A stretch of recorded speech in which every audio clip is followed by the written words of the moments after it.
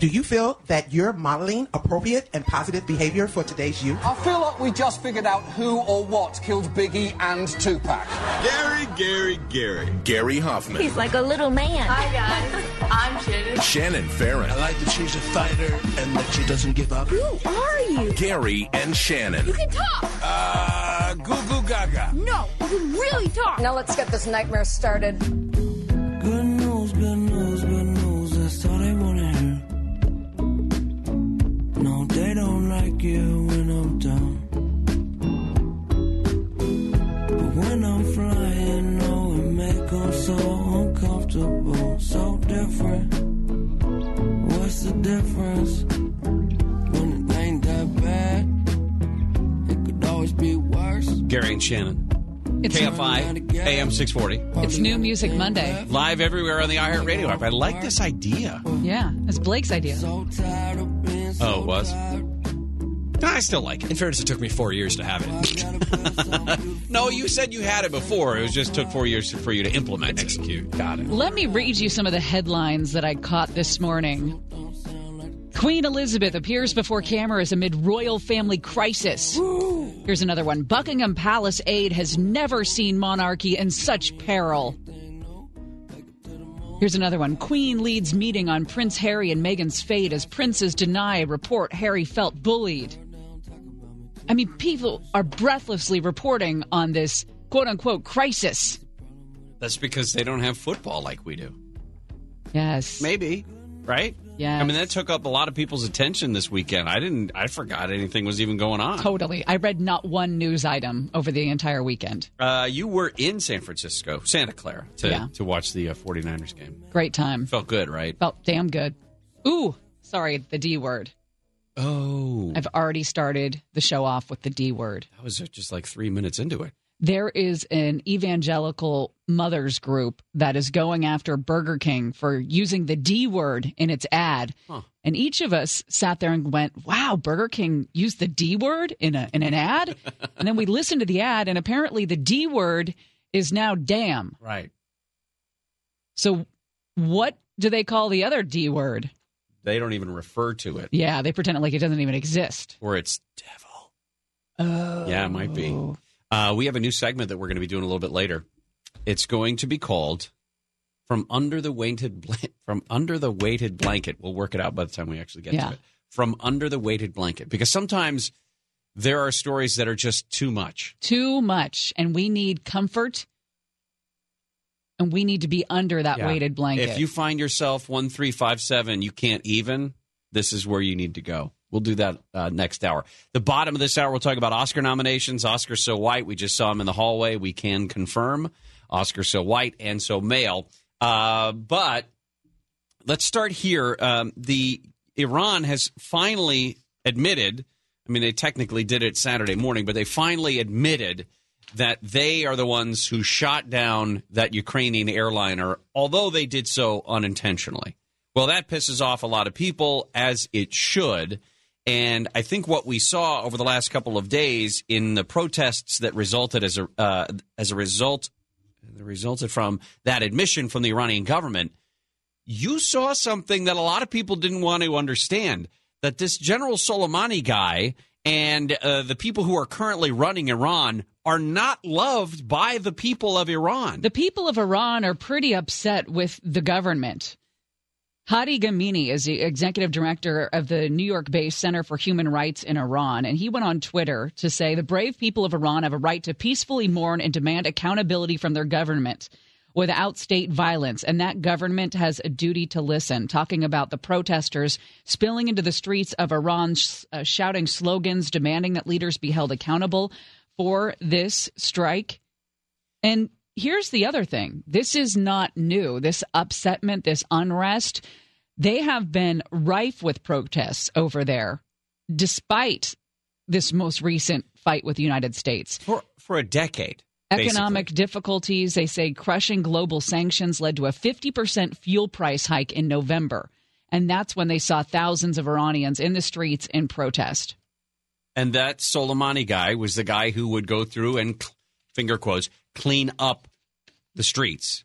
And he's credited with or blamed for the deaths of thousands of Iranians, hundreds of Americans. So I've never understood the idea that, we shouldn't have done this because the intelligence was that this, whether or not there were embassy attacks that were imminent, that this guy was planning. This guy's an a-hole to the nth degree and deserved to have a Minuteman missile in his ear, and he got it.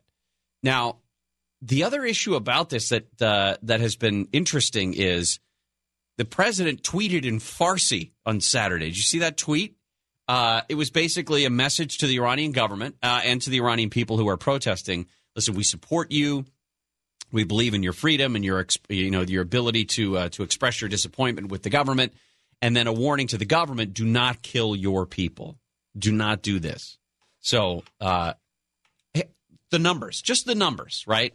If you look at General Soleimani specifically and the number of Americans that he is credited with or blamed for killing or maiming, into the couple thousand Americans through the use of these improvised explosive devices that were throughout Iraq and Syria. And then we put one Minuteman missile in his ear and kill him, another bad guy, and I think a couple drivers, something like that. So the death toll on their side is what, 4 for this context?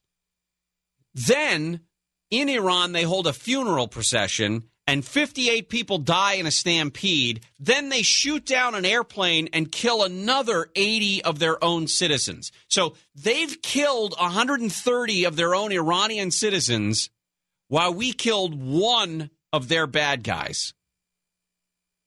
Okay. Just keeping the numbers straight.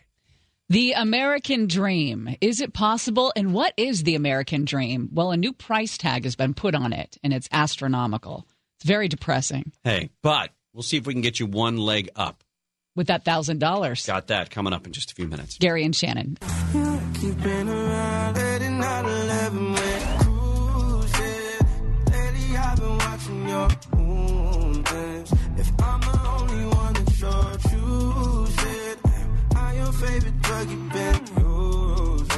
Gary and Shannon, KFI AM 640 live everywhere on the iHeartRadio app. Well, Joker topped all the Oscar nominations, got 11 Academy Award nominations this morning. There were 3 movies that had 10 nominations apiece: The Irishman, Once Upon a Time in Hollywood, and 1917. Cory Booker is out, decided to officially suspend his presidential race. Suspend doesn't mean end, right? So I still have a chance with him? He's out, Blake. Oh. He's out. It means Blake's got to do the... That's not like a timeout? Love letter. Well, I mean, I guess technically There's a weird way of saying it. It's always a campaign that's suspended, right? But it really means it's over. It's over. It's silly, though. So Blake's going to do a love letter for him during our Swamp Watch coming up at 12:30.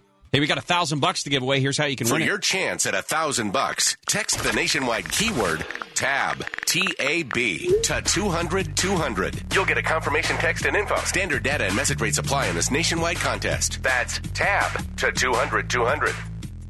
If you win, they'll contact you by phone. Got to answer that phone to get $1,000. Otherwise, they'll move on to somebody who will pick up the phone. We have another chance an hour from now. In fact, 20 minutes after every hour from 5:20 in the morning with Jonesy and Wake Up Call all the way through the first hour of the Conway Show. $1,000 an hour here on KFI. A new poll from the Water is Wet file. This one comes to us from Harvard's T.H. Chan School of Public Health, the Robert Wood Johnson Foundation, and National Public Radio. And it found that the top 1%, those are people who are earning at least $500,000 annually, are living dramatically different life experiences than middle and low-income Americans. Dude, can't be serious. I don't know why we do these studies. But anyway, they found that 3/4 of the top 1% of income earners in the United States think they have reached the American dream. Just 3/4. By contrast, if you look at the middle class, only 37% of the middle class believes they are living the dream. Well, I think that's still a significant number. Still pretty good. 37%. I think part of it is, I mean, they point out the fact that this is a hazy benchmark of economic success and independence. What does it really mean? What does it mean when you say that? In fact, you asked Nick, and he was talking about the idea of home ownership being one of the benchmarks for what would be considered the American dream. I also think there's an entrepreneurial spirit in there as well, where you produce a product that no one else does, or that you've improved the product that's already out there and you make your fortune on it or whatever. The gulf between the country's highest earners and everyone else is the widest it's been in nearly 50 years. That the income growth among higher earning families has far outpaced that of lower income households for decades, which has created two classes, right? The top 1% and everybody else. They say the everybody else category often struggles to pay for basics, healthcare, food, things like that. Yeah, 3 in 10 lower income Americans and 1 in 10 middle income. That line being less than $35,000 a year is considered lower income, and then up to $100,000 a year is considered middle income. They say that 3 in 10 lower income, 1 in 10 middle income respondents say they've struggled to buy food in recent years. And then they also said they were more likely to say that they struggle to pay for housing than wealthier Americans. I mean, all of this stuff is the super simple, basic version of, how hard is it to get by?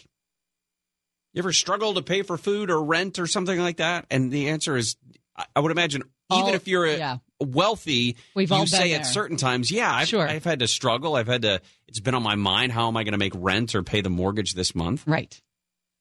They say that about 67% of low-income Americans say they'd have trouble affording an emergency expense of $1,000. Man, that $1,000 is such a key mark in terms of if you can sock away $1,000 and just keep it in that emergency fund, it can cover a huge amount of problems that crop up on a regular basis. But how many of us like to see $1,000 in our savings account and go, you know what, I'm just going to pretend it's not there. Yeah. As opposed to... Well, especially when you need things like food. Well, even that. But if you say to yourself, well, it's $1,000. I mean, I could borrow $150 for my new Bose speaker, or I could borrow $250 and get this, I don't know, new taillights for my car. There's no way that ever happened to me when I was in my 20s.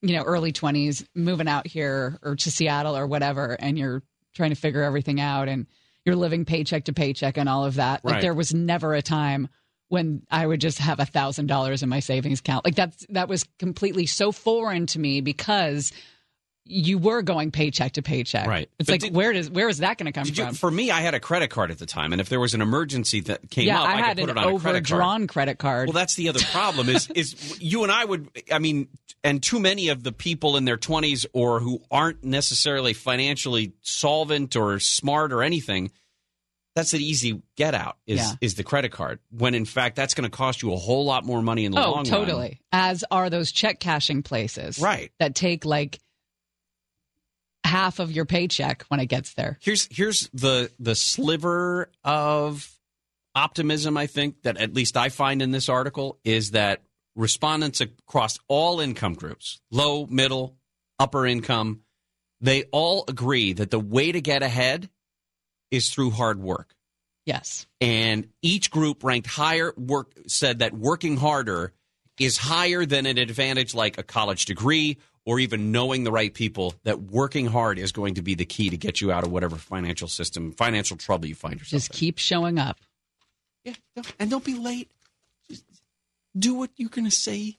You say you're going to do. And don't call in sick. Don't call in sick because your crystal's in the lineup. Yeah, because your crystals. Oh, my chakra's Your Himalayan salt lamp didn't come on last night. The weighted blanket didn't come in the mail yet. Now, listen, the weighted blanket is pretty key. I am all in with this new development of the weighted blanket. And I would like to argue that you are the first one to put this on my radar. I don't like to brag. I don't like to say I started a trend, but how many people now have weighted blankets, and are we talking about weighted blankets? What I told my husband about my weighted blanket, my concern about it is, am I going to get addicted to this thing? Like, am I going to have to rely on my weighted blanket? I don't think so.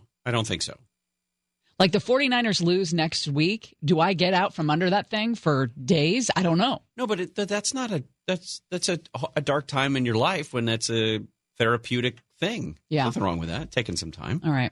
Why are you saying such negative things already? I'm preparing myself psychologically. I still talk about Michael Crabtree twice a week. Don't you think this is a good move to make? It's a good point. But you don't hate him. You just dislike him. Right. We went over that. Oscar nominations when we come back. Gary and Shannon will continue. Amy? I hate the decision that was made on that day.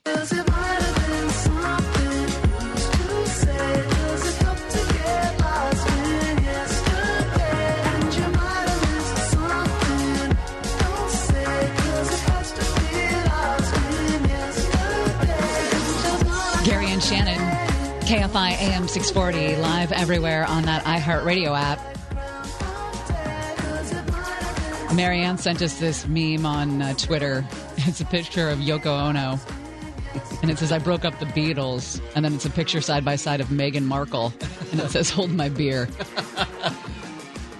That's mean. Nah, it's funny. Harry could have chosen somebody else. He could have married some other non-person. He just picked somebody with a personality. Right. And an opinion. God forbid she'd be able to say something like, you know what? I like you. I don't like all that. Well, and she certainly doesn't like playing second fiddle over there to Kate Middleton. No. You know, there's got to be something there, too, as well. She makes good, round little babies, though. That's nice. That Archie kid's a cute kid. You see how the Chiefs ran out of touchdown fireworks? I did not see that. They had a big message on the Jumbotron that's like, sorry, because we find the end zone too much today, we've run out of touchdown fireworks. What a turnaround. What a great message to have to put on your scoreboard. I love it. And what a great turnaround from Patrick Mahomes and the Chiefs. God darn, they look good. That'll be, listen, I can't imagine anybody wanting Tennessee to win anything. No, because you're depriving the country of that Chiefs Super Bowl. Yeah. Loss to the 49ers. Okay, well, a Super Bowl appearance, we'll say that. Sure. Oh, wait a minute. Now you're saying they are going to win. Are we going to do this for like 2 weeks, 3 weeks now? You're going to be like, maybe they're going to lose horribly. They're going to kill them. Where's the butter? Your husband is a saint.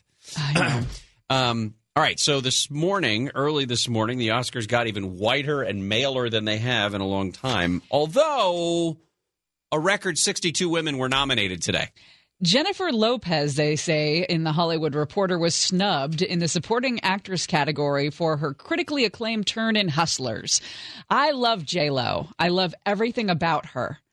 I don't think a movie about strippers stealing money gets that critically acclaimed tag. Not in America, No. which is interesting. That's why she got a Golden Globe nomination, but that's Hollywood Foreign Press Association. And there's always been that disconnect. And I think it's entertaining, the difference between the Golden Globes willing to give an award to somebody like Jim Carrey for his portrayal of Andy Kaufman. Yeah. And then the Academy Awards saying, comedian? Right. At the Oscars? No. I think that's entertaining because, again, as we saw Ricky Gervais make fun of everybody in that damn room last Sunday night, this is a perfect example of why are we taking this so damn seriously. It really means nothing. Yeah. If you want to go look for racism, you can find it, but not at an awards show. That's not what this is. Like, we're just racing to be offended. And the awards shows are doing this more and more. Every year it gets worse. Yeah. And even though, remember, what was it, the first time that the Oscars So White became a big issue, 6, 7, 8 years ago, whatever it was, and the Academy went through and they changed the way they were going to vote. They were going to solve it, right? They were going to make sure that racism never reared its ugly head in the Oscars. Say, oh, my gosh, there it is again. And now today, it's more sexism than it is racism. For example, Joker gets 11 nominations, and among them, one for Best Director. Well, here is it Issa or I think it's Issa Rae, one of the two people who was announcing the nominations this morning. These are the best director nods. For achievement in directing, the director's branch of the Academy nominates The Irishman, Martin Scorsese. I think ninth time for him. Joker, Todd Phillips. Okay. 1917, Sam Mendes. Okay. Once Upon a Time in Hollywood, Quentin Tarantino. And Parasite, Bong Joon-ho. Nice. I did it. Thank you so much. You did it. Congratulations to those men. Like that was a tough name to get through? I don't know. What was that in reference to? I don't know. But at the very end, she also said, congratulations to those men. Congratulations to those men. And everybody's taking that as like throwing shade at the Academy for all men. I don't think that's what that was. It didn't sound like she could have emphasized that a lot more if that's in fact what she was doing. But yeah, I mean, listen, Greta Gerwig for Little Women, she had been nominated before, and they were expecting her to be nominated again. I don't know. Are we at a place, and this is a question for women, where you want there to be a woman up there, whether it's in the boardroom where you work or the awards show, just because she's a woman? No, I think that sets you back. You want to be up there. Being there because you did a great job? Yeah, exactly. Because if I'm nominated next year, I'm wondering, is it just because I'm a woman, or did I do a great job with that film? That's the risk that you run by pushing the issue so much. Now, exactly. That being said, can you say that there were not exemplary works by either the actors that were there who happened to be female? Notice I didn't say actress because that's old, and I am of my white male privileged position can't say things like that. So if an actor who identifies as a woman is not nominated, it's not that she didn't do a great job. It's that you have to understand. Everyone's doing a good job. A lot of people are doing a good job. The Academy also is subjective, or I should say, the Academy is also under scrutiny for all of this. It's not all of America. It's a bunch of privileged people who are members of the Academy of Motion Pictures, Arts, and Sciences.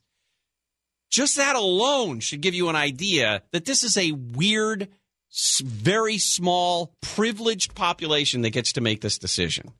And it's not a grander, I don't think it should be taken as a grander indictment of institutional racism in America.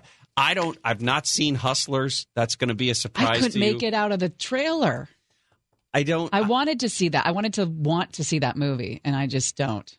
And Awkwafina won for The Farewell. She won the Golden Globe.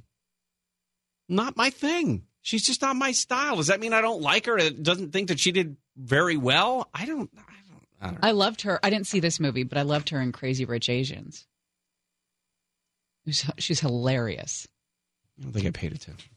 You didn't see that one? My daughter had friends over when they were watching it, so I was in the... It's a cute movie, but yeah, not your lane. All right, coming up next, we'll get into your lane. I know you love the royal family. Oh, this has been so much fun. And all the issues. We'll put a call in.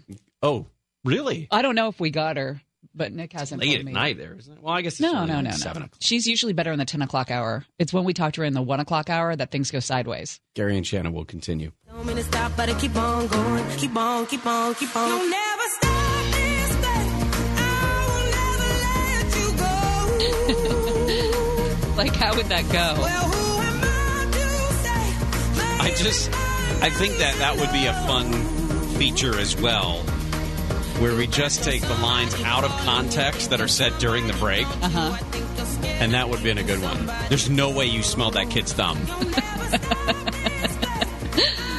We could actually explain that one. A lot of the stuff we can't explain. Well, we're talking about thumb replacing your thumb because of an accident or whatever with a big toe. And Nick says his fiancée knows somebody. I knew somebody from high school that had that done. And I said his thumb smelled like a toe. Never mind. It's stupid. See, we don't need to explain it. You're right. Gary and Shannon, KFI AM 640, live everywhere on the iHeartRadio app. Queen has said that she's agreed to grant Prince Harry and Meghan their wish for more independent life as they move towards Canada, getting out of the royals, which I don't know. I mean, listen, we in the United States have plenty other things to worry about, and thankfully we don't have... I know people like to say that there are political dynasties that... that look like the royal family, like the Bushes for a long Kennedys. time. The Kennedys looked like the royal family to a degree. And there's a certain, I guess there's a certain interest in everything that they do. And just the fact that you happen to be connected to that family means whatever you do is going to be reported on. You get a DUI, you get an award, whatever it is. You do lines off a stripper's ass in Vegas. Everybody's got things, I guess.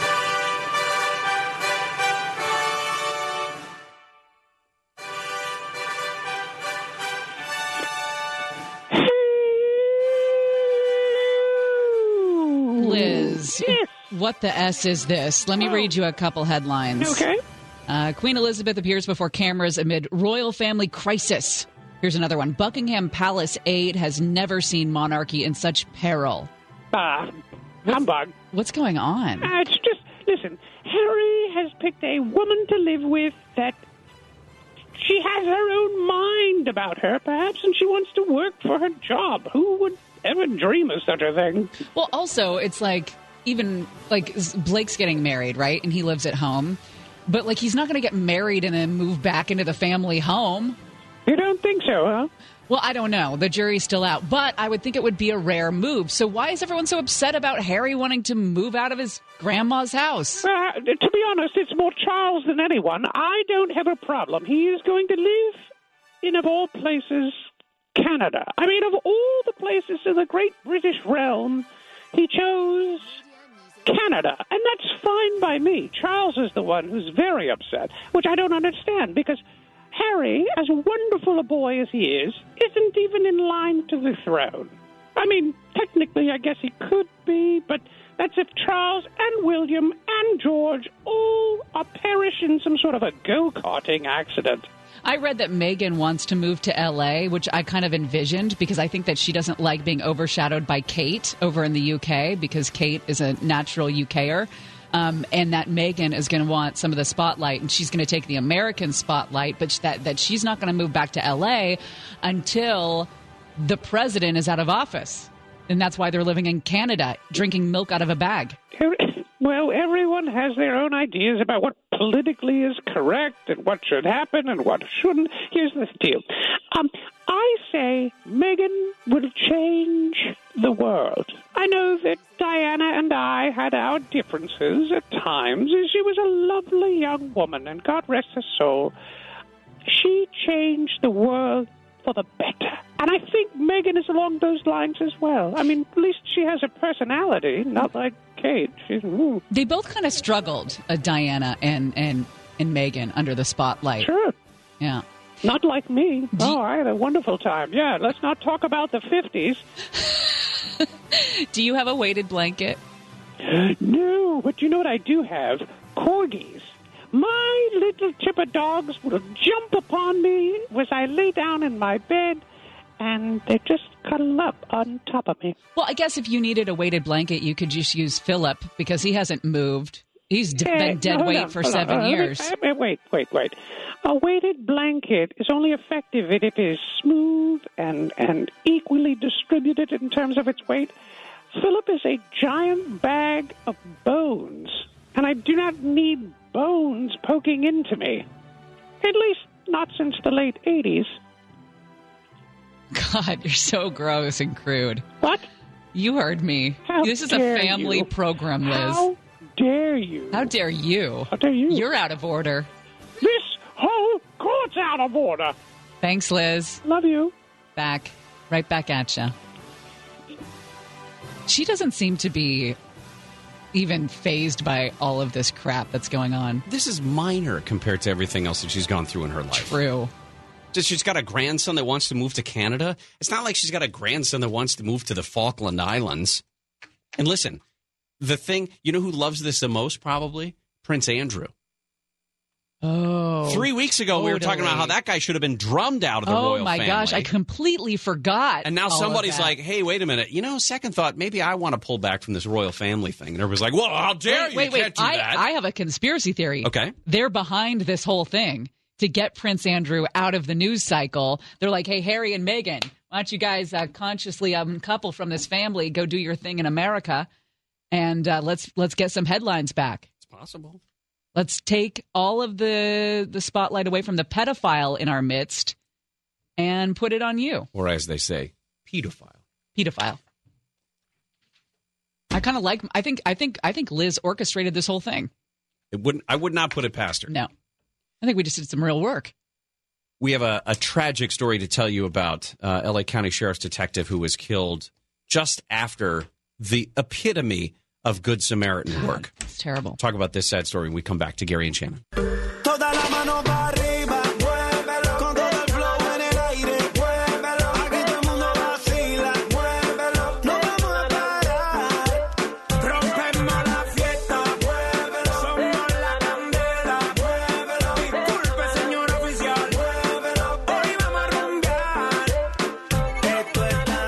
Gary and Shannon, KFI AM 640 live everywhere on that iHeartRadio app. Jody wrote to us on Facebook at Gary and Shannon.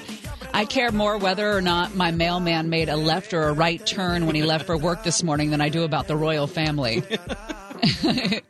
I totally agree more, but I can't not be interested with all of the attention that it gets. And it's amazing because part of it, to me, is the fascination, that part of it, the fascination that so many people's, like, they're so invested in those people. Yeah. Tracy wrote to us, please post the most recent interview with the Queen.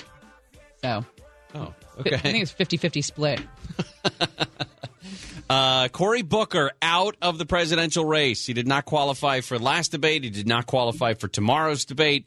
He announced today that he's ending a campaign whose message of unity and love failed to gain any traction in a political era marked by chaos and anxiety. I was reading I believe it may have been a Washington Post article over the weekend that was sort of a description of the life of a candidate's partner. Yes. The wife or the husband, or in Cory Booker's case, the girlfriend, Rosario Dawson. And it was a little fascinating in terms of they're all part of an odd club right now. We should go through that article. It is interesting. It's fascinating. Yeah, it's something that I hadn't thought about, too. But I just mentioned that because it made, some Rosario Dawson had some things to say about what they do as sort of the partners to the people who are actually running. And it brought back to my mind, Cory Booker seems like a nice guy.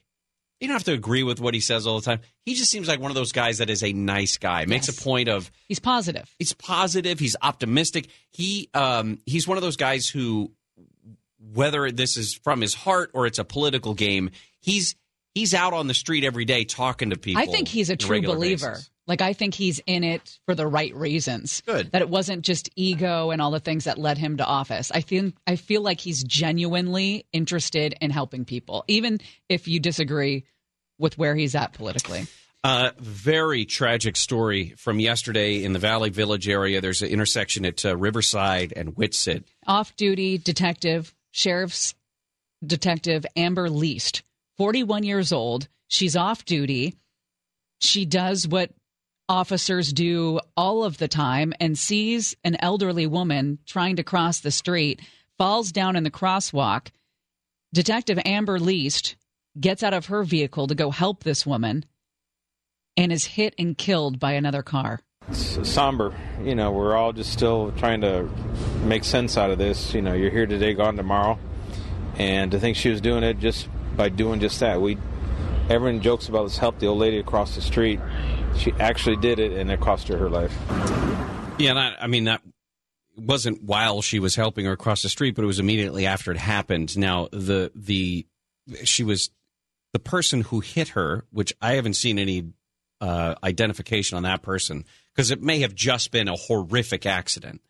But that person did stop and apparently tried to help the detective while she was down, but was pronounced dead by the time the detective was pronounced dead by the time she got to the hospital.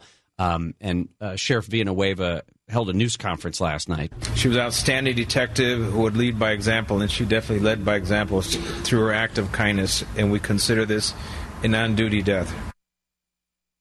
I've seen a couple of people who knew Detective Least post on Facebook already and talk about the pain of losing somebody who is, again, in the absolute peak and almost I don't know, iconic version of a Good Samaritan helping the old lady across the street is the last act that this detective did before she was hit and killed in this accident. She leaves behind a 17-year-old and a 20-year-old. 2 sons and her parents. One of those sons is serving in the Navy. Villanueva said that everyone at the West Hollywood station was going to be relieved, give them a chance to process that grief. Just sudden grief. Like he said, here today, gone tomorrow. You know, you just don't know. They also have assigned a psychologist to that station as well. And that's, I mean, that intersection itself is not, it's not that it's ridiculously dangerous, is it? I've driven, how many times you drive through there? Dozens of times. Yeah. If you're not from there, you still drive in that area dozens of times, perhaps. And I can't recall anything being so spectacularly dangerous about it. Just that this turned out to be a horrific accident. Again, she was terrible. She's only 41 years old. Yeah. 12-year veteran of the department, started out in the North County Correctional Facility in Castaic, went to the Lancaster Sheriff Station, and then moved into the West Hollywood Station, and then moved up the ranks from regular patrol deputy up to detective. So just a sad Hearts go out to the department today for that. Yeah, absolutely. Well, this is sort of a change of pace, and somebody warned me against this. Somebody suggested that if we go through all the stories we're going to cover today, if there's anything that has to do with body parts or body functions, not to do it. Well, this one has a little bit of body part in it. Listen to this. Astros punishment has been handed down. A.J. Hinch and the GM suspended for 1 year. Wow. Because the Astros cheated during that 2017 World Series. So what's going to happen to the Red Sox now, too? $5 million fine as well. Loss of first and second round picks. That's big. Think about the Red Sox one, though, is it couldn't have happened in the playoffs. The way their system worked. So, yes. But they can still have some sort of regular season punishment. Yeah. But that's Alex Cora. That's what it looks like. Right. Because Alex Cora was the bench coach. He was the in common, Houston. Yeah, he's the common manager factor in both of those. Crazy. All right, coming up next. I'm sorry. You were saying somebody waved you off of this? Well, no, they just suggested if you have anything to do with body parts or body functions, don't do it. And then suggested that we include a message about prostate cancer killing more men than breast cancer kills women. Okay. So we've done that. We checked that box. Great. Okay. And body parts coming up. Yep. And $1,000. Look at that. Gary and Shannon will continue.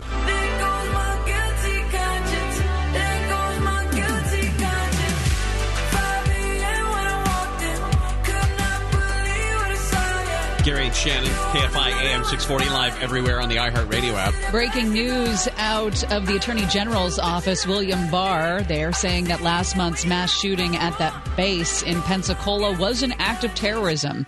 This was the shooting carried out by a member of the Royal Saudi Air Force who was enrolled at that training program there at Naval Air Station, Pensacola. Said investigators had focused on a screed posted to Twitter by the shooter expressing hatred of U.S. foreign policy toward Muslims. 3 were killed that day. He was shot and killed by a sheriff's deputy. There's a little bit of a kerfuffle going on amongst Democrats right ahead of tomorrow night's debate in Iowa. Bernie Sanders' feud with Elizabeth Warren. Elizabeth Warren says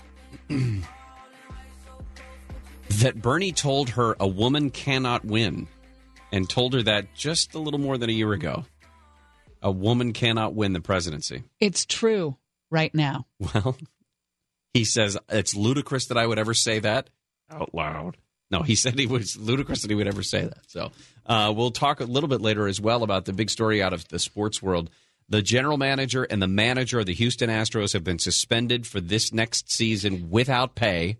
A.J. Hinch, by the way, totally tried to separate himself from this. Oh, yeah, I know. Like, he didn't like it. I think he got rid of one of the monitors or something or damaged it to the point where they couldn't use it. But yet, he's still catching it. He's still $5 million fine. Remember that assistant GM that was also caught for saying bad things to some of the reporters? Yeah. He's out. Now, he was fired already, yeah. And he doesn't currently work for a team, but he cannot work in baseball this year. I didn't understand that whole thing. It was the way he was talking to women. He sounded like he was an a-hole. Yeah, but you don't get fired for being an a-hole. You know how many GMs are a-holes? 2020.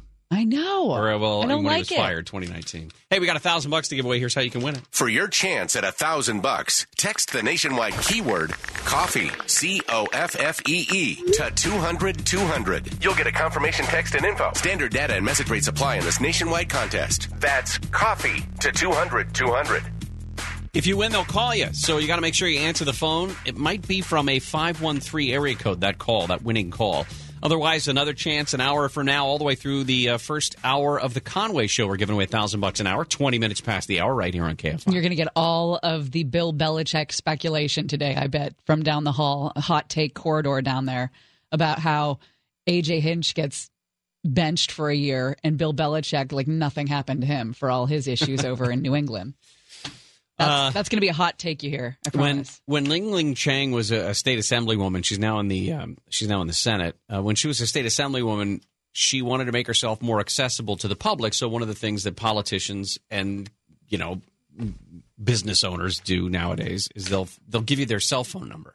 Like, hey, if you want to contact me directly, here's my cell phone number. It's like Petros, right? Kind of. I mean, the Textoso line, right? Right. Get right in there.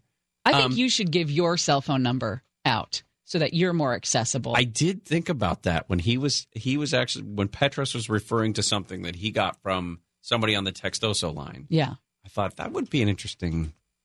But I guess we kind of have Twitter and all of that. There's other ways that people can. Now there are other ways. Yeah.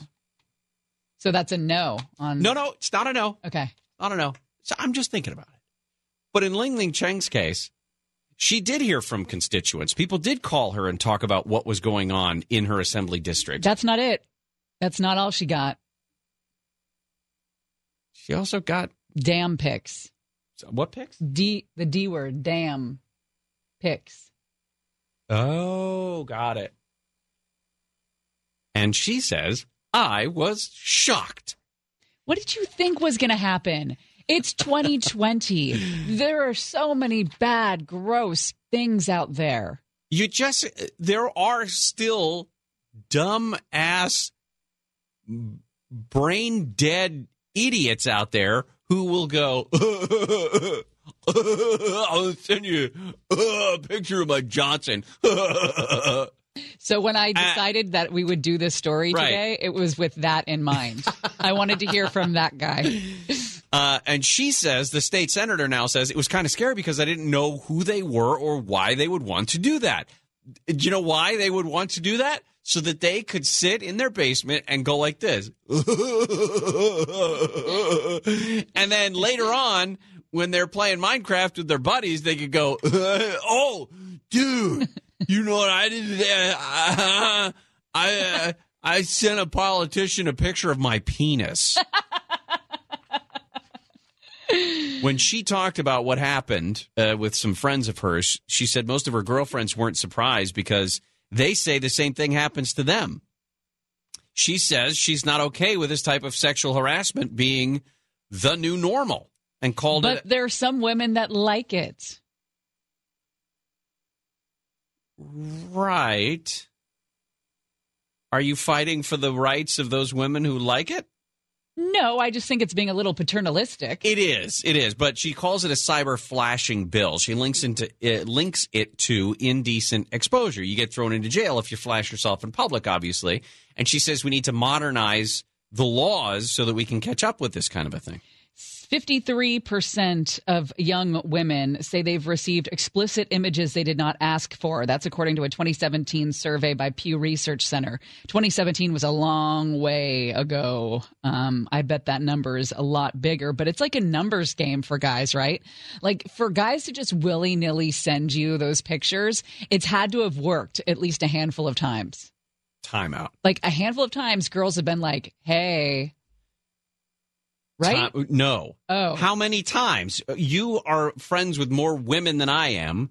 If you think to yourself, is there any woman in your world that you know of who would see a random, unsolicited stranger's Johnson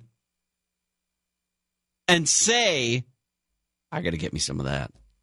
I've heard that somebody. I find that. I know somebody who has met guys on the dating apps gotten the picture and decided to continue the conversation because of that. You're saying my scenario is it's an unsolicited first time. Bing! Oh, I don't recognize this number. This is nobody. Oh my gosh! Right? I don't think it works that way. I don't think it's like a strange number. I think you get like the message through the app or whatever.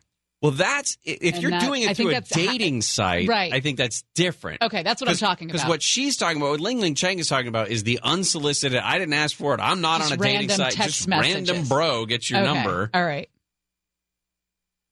Uh-oh. What did you get? We're doing a story about this, and my phone just buzzed with a text message, and I'm afraid to open it right now. Come on. No, I'm not. You know who it is. I do. I mean, because the name comes up. So that's a recognizable number. Is it who I think it is? No, it's not. Oh, okay. It's big. It's not Chris Little. But it is somebody who works here. No, it's not that. Oh. But that's funny. Is it that girl that's been texting you semi-nudes for a couple years? No, no. That was one time, and I don't even know who that was. And she texted Nick the same picture. So whoa, private. Sorry. You got the same one? Yeah, I did. I told you that, didn't I? I got the same one that Gary got, yeah. Huh. Coincidence. Semi-nude. So she knows you too, huh? All right, coming up next, Andrew Mollenbeck is going to join us. It looks like we've got some lawsuits connected to the conception disaster. We'll talk about it. Gary and Shannon will continue.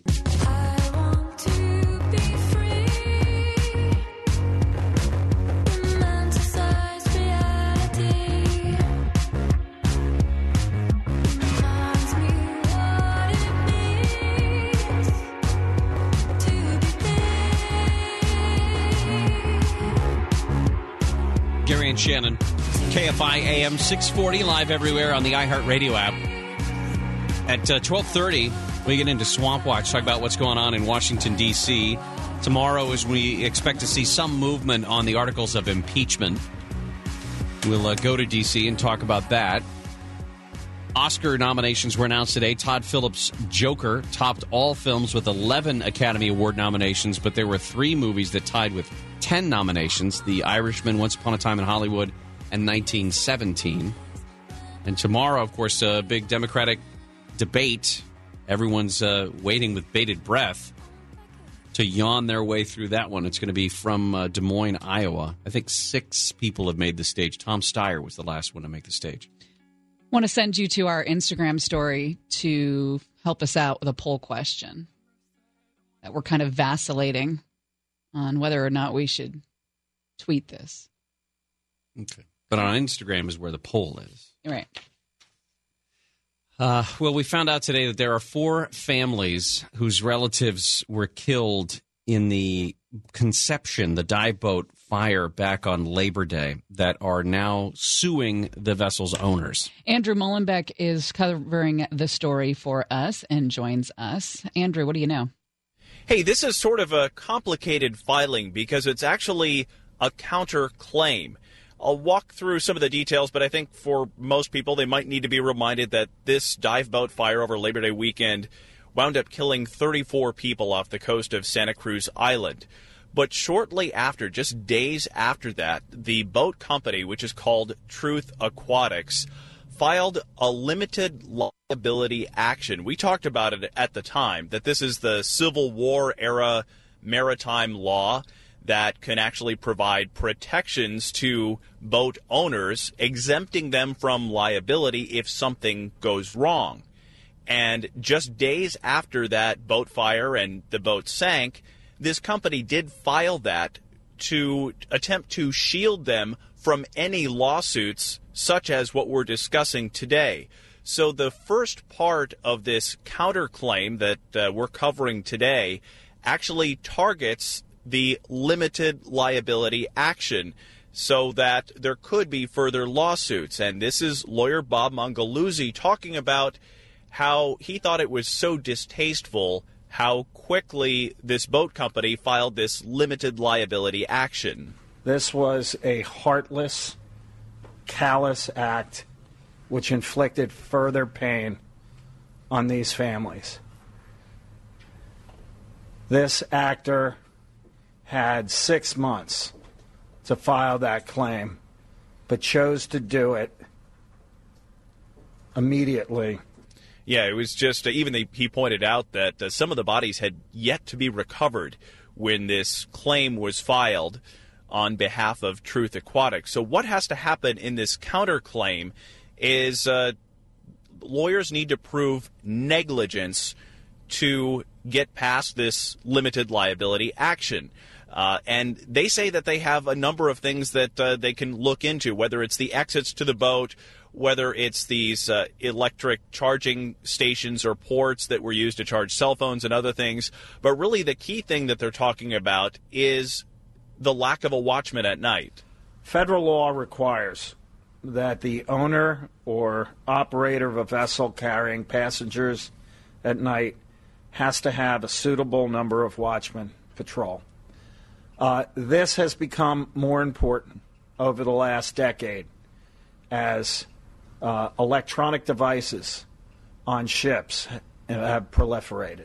So, of course, the NTSB is doing its own investigation, and criminal charges would be possible down the road. But again, the focus here is really kind of a two-pronged approach, that they have to show negligence, and they're trying to get around this liability that Truth Aquatics is seeking, protecting itself from any lawsuits. One of the things that they're going to point to, I assume, is that there may have been these lithium-ion batteries that were charging directly above where everybody was sleeping. The assumption is that that's where the fire would have started, but that there was a problem less than a month before the fire. Just less than a year before that fire that killed everybody. There was another lithium-ion battery that caught fire as it was charging on that boat. So they knew there was a possibility that there could be problems with the charging that they were doing because they had so many things. Everybody's got a phone. Everybody's got a camera. Everybody's got whatever, scooters, lights, whatever they want to charge. And the more and more they were doing that, the more and more of a strain they were putting on their electrical system. Yeah, and that's what the lawyers are going to try to point to as far as negligence is concerned. A small clarification, I believe that fire, which was about a year earlier, was on one of the sister boats. Truth Aquatics owned 3 boats. I believe, if I'm not mistaken, it was actually on a sister boat that's almost the exact same. But nonetheless, that lawyers did bring that up today, that they said the company should have known that lithium-ion batteries were an issue because they had such a problem about a year earlier. And so that, again, is going to be part of their case because they have to show negligence if they want to be able to file further claims against the company as it relates to these 34 deaths. Because of the confusion of this, is there going to be a case, a court is going to decide whether or not they can use that limitation of liability from 1851 before these lawsuits proceed? Well, that is part of this claim that we're covering today. It's actually going after the limited liability lawsuit that Truth Aquatics filed. So, again, 2 things are kind of happening at once, but this filing that we're talking about on behalf of the 4 people is going after the limited liability issue.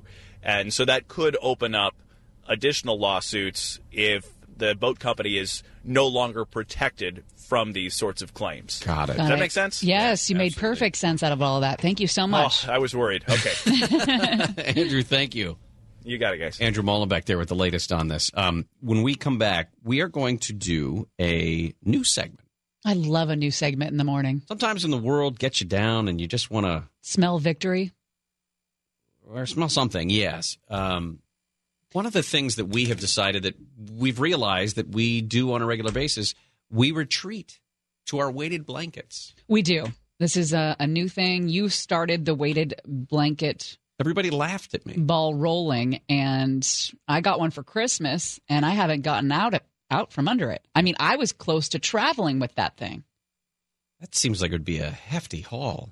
But then I didn't want to look like a crazy person. But could you imagine? I know it would add weight to airlines, but could you imagine if airlines handed out weighted blankets? I don't want to have a used weighted blanket. I know. I don't want to use anybody else's blanket. No. But I'm just saying, people would just calm down. Like if people get too crazy on the flights, you just throw a weighted blanket on them instead of duct taping to them to their seats. Yes. I think it would make a huge difference. I think you're right. All right. From under the weighted blanket when we return to the Gary and Shannon Show. Let's go. Here's a little story about my friend Hayem. Gave me a call about a hit. I said, count me in. I've been winning with the women since I was a kid, and now I can't stop, won't stop. Just like did it, oh, no, he didn't, oh, yes, he did.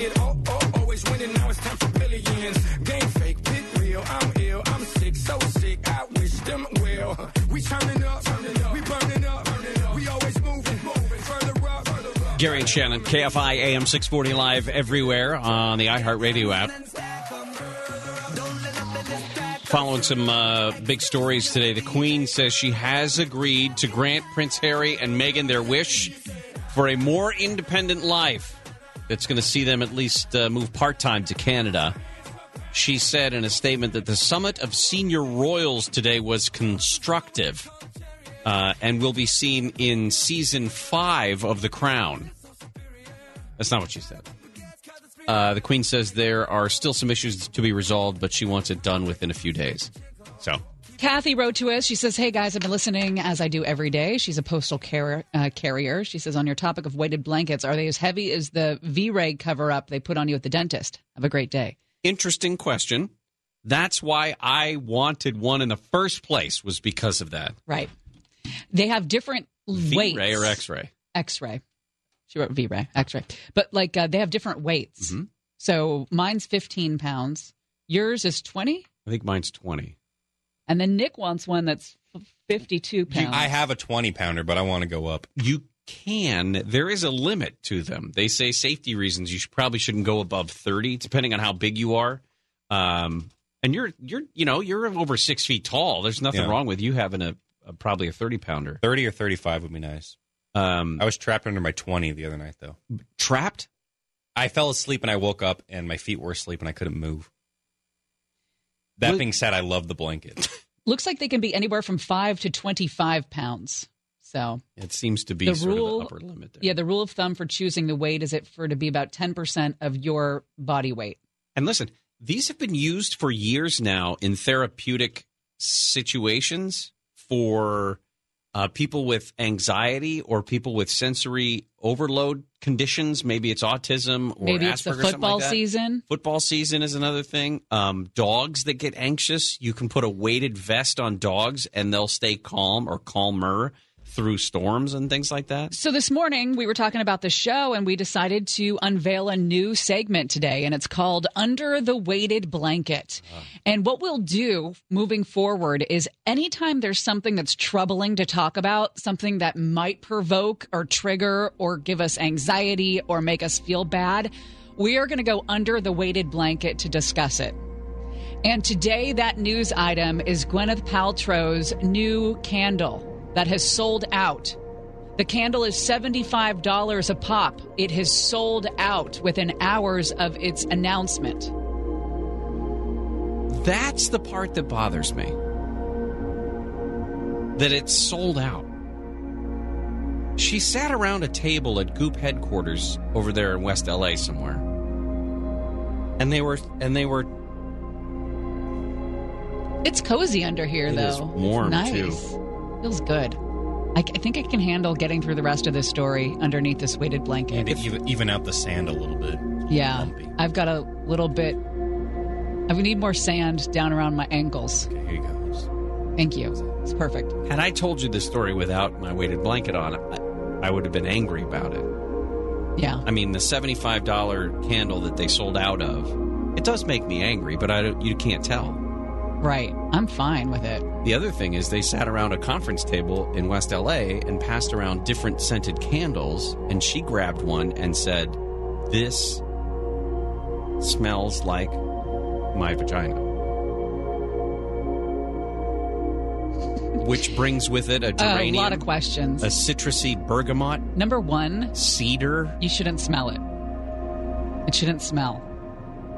Number two, what makes you think other people want to smell that? Well, Gwenny says... Well, she was right, because they sold out. The Goop website that it evolved into a funny, gorgeous, sexy, and beautifully unexpected scent. It's not what that is. Who bought that? Who paid $75 for a candle? I will admit... It smells like Gwyneth Paltrow's lower parts.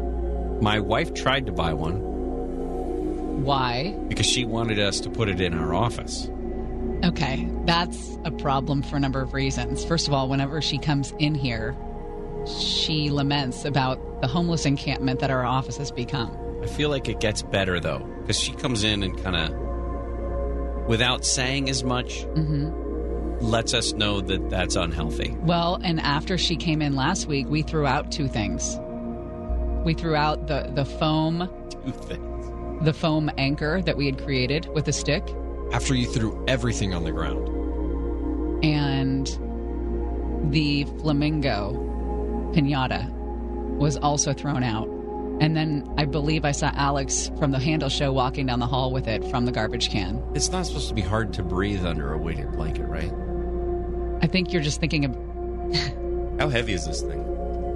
This is the 25-pounder because we're all under it. We need to get a bigger one. Nick, my toes are sticking out. I hope that's your foot. My toe thumb. That was earlier. All right. Blake, we're going to need your help getting this thing off. We'll talk trending when we come back. To Gary and Shannon. Can I get a 20 for a real good time? 2 10s, I'm not trying to go crazy. Give you my honesty that I won't do lines, but I can't speak for sure. I'll call you. One of my girlfriends is a huge Packers fan. So I was texting her. I'm like, so are we not going to talk for a week? And or maybe longer. She laughed. She said that her husband moved his Xbox into the bedroom so he could play while she watched the game yesterday in the living room. She's like, I think that's what love is. I said the very definition. Because we need to watch the games on our own sometimes. But he was playing the Xbox while she was... Yeah. I swear, I don't know how this... We're not going to survive. Like, we're one generation away from just... I don't know, fainting in the wilderness. You just don't like video games. It's not that I don't like video games. I just don't like that they take up everybody's time as much as they do. It's bothersome. And listen, I'm from a guy... Like, one of the first gifts my wife gave me when we were boyfriend-girlfriend, she gave me a PlayStation 2. Like, that was amazing. So what changed? You got old. I don't know. You got old, Grandpa. No, it's not that I got old. I've never played a PlayStation while wearing overalls. Did you still have your overalls at that point? We come from different places, Blake. Different times. The answer is yes. I had a child when I was your age. I know that. But you didn't answer my question. The answer is yes. What else is going on? Time for What's Happening. Huge news out of Major League Baseball. This is one of the most strictest penalties, I believe. Oh, yeah. This is all about the Astros stealing signs during the World Series. They've suspended manager A.J. Hinch for 1 year. There's a $5 million fine. The GM is also benched for a year. And the Astros are going to be forced to give up their first and second round picks in both the 2020 and 2021 drafts. And to your point earlier, you said A.J. Hinch was one of those guys who appeared to have a problem with this. Like, did not like the fact that this was going on and probably knew they're going to find out. I mean, you just at the nature of what has become Major League Baseball, where you've got some players that stick around for a few years and other players that are going to move on. They come through for a couple of months maybe, then they move on to a different team.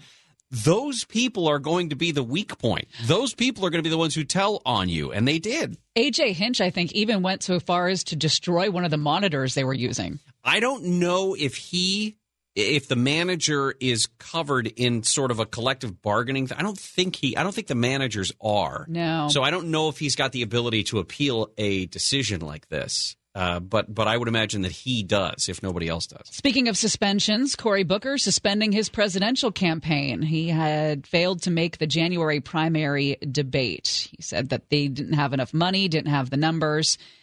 And this is one of Blake's fantasy presidential candidates. The closest I'll probably ever have in my life to an I am Spartacus moment.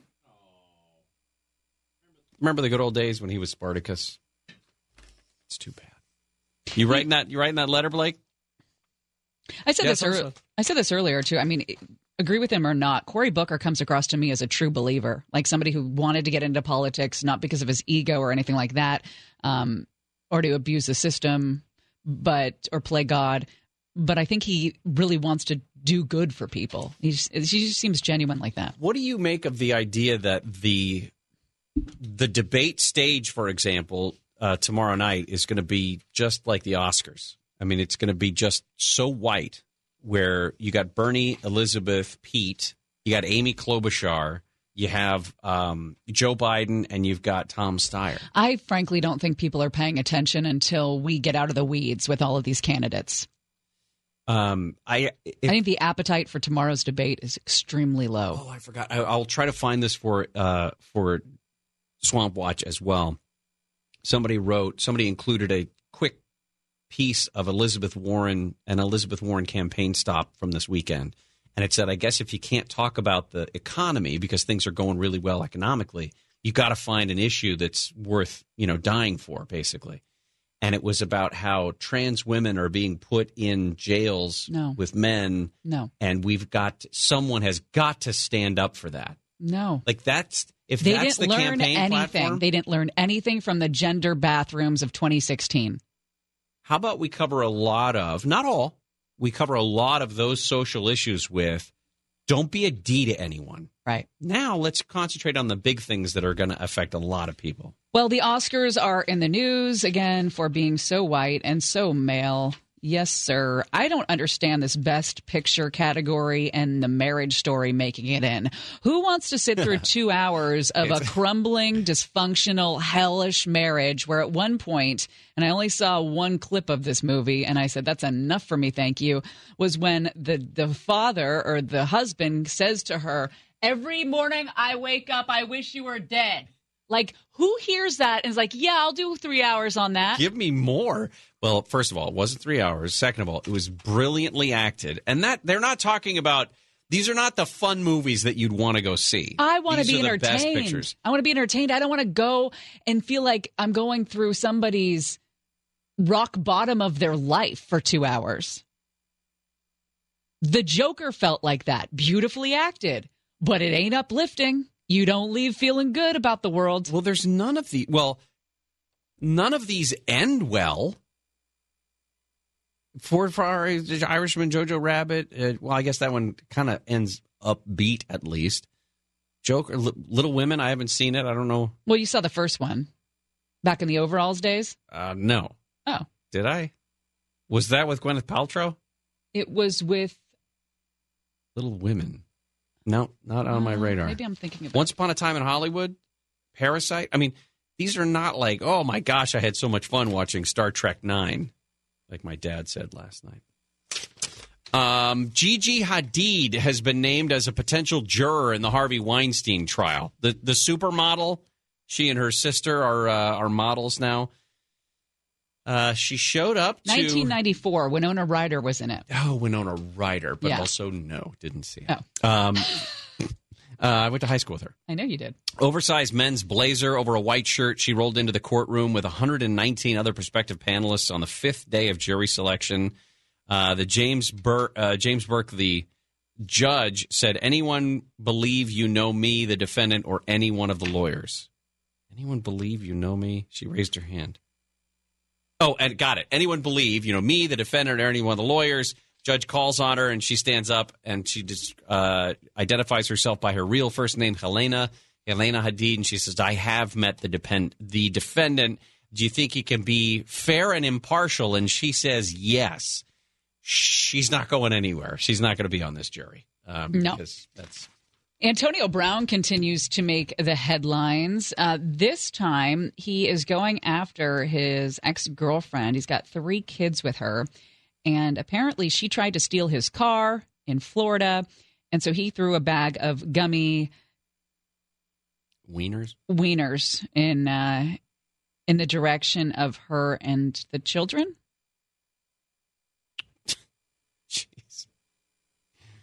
And he said, bag of D's for the D's.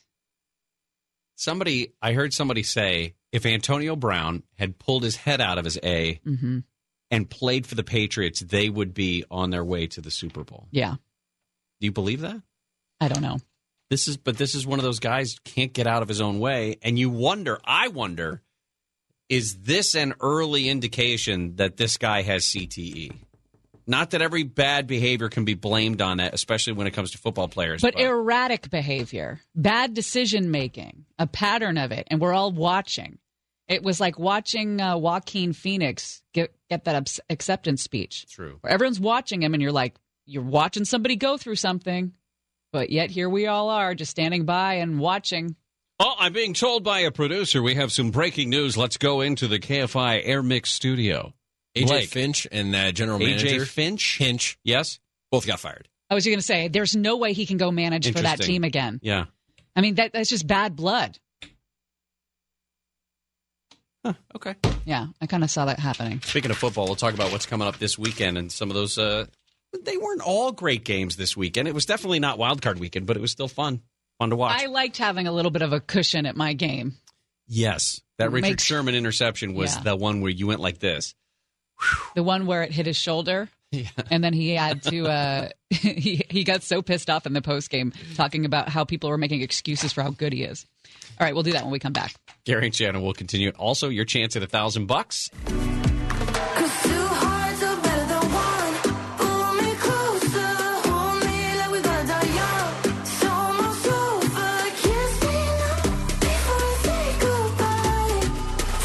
Gary and Shannon, KFI AM 640, live everywhere on the iHeartRadio app.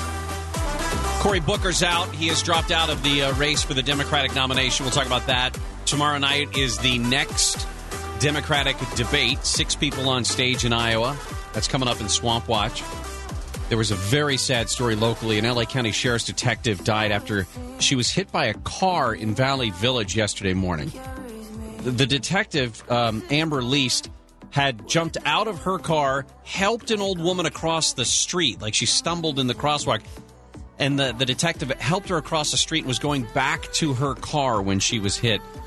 She was pronounced dead at a hospital. 12-year veteran of the L.A. County Sheriff's Department. Well, we had 0 Gas Fantasy Foreplay winners, which was not a shock because who saw that Ravens loss coming? But before we get to that, your chance at $1,000. For your chance at $1,000, text the nationwide keyword CHANGE, CHANGE, to 200-200. You'll get a confirmation text and info. Standard data and message rates apply in this nationwide contest. That's CHANGE to 200-200. And remember, you have to pick up the phone. If you don't, when they call, they'll move on, and so will your money. It looks like that number will start with a 513 area code. Listen to KFI for the winning keyword every weekday at 20 after every hour between 5 a.m. and 6:20. Yeah, Lamar Alexander picked the wrong time to have the worst game. Or Lamar Jackson. What did I say? Alexander. Lamar Alexander. Boy, that's a good callback, isn't it? Well, I'm going to make you feel better because at least you weren't Nick. If you'll remember correctly, on Friday when we were picking the games, Nick had the Titans as his pick. Yeah. And then all of us were like, what are you talking about? You're a moron. I scribbled it out and circled Ravens, and Blake yelled at me. Yeah, I should have stuck with my gut. You could have been a champion. Nick tried this to pull weekend. this. I didn't lock it in. I didn't lock it in. That was the thing. It wasn't final. This is my final answer. Tennessee beat Baltimore 28-12. The first game of the weekend was the most fun for us to watch. The 49ers beating the Minnesota Vikings 27-10 up in Santa Clara. Such a good time. And then yesterday's Kansas City-Houston game was unbelievable because Houston goes up by 24. They go up 24-0. I'm in the car on the Uber on the way to the airport and watching on my phone because I had forgotten the game had started. And all of a sudden I'm on Twitter and I see that Houston's up and I go, what the hell? 14-0. So I tune in immediately.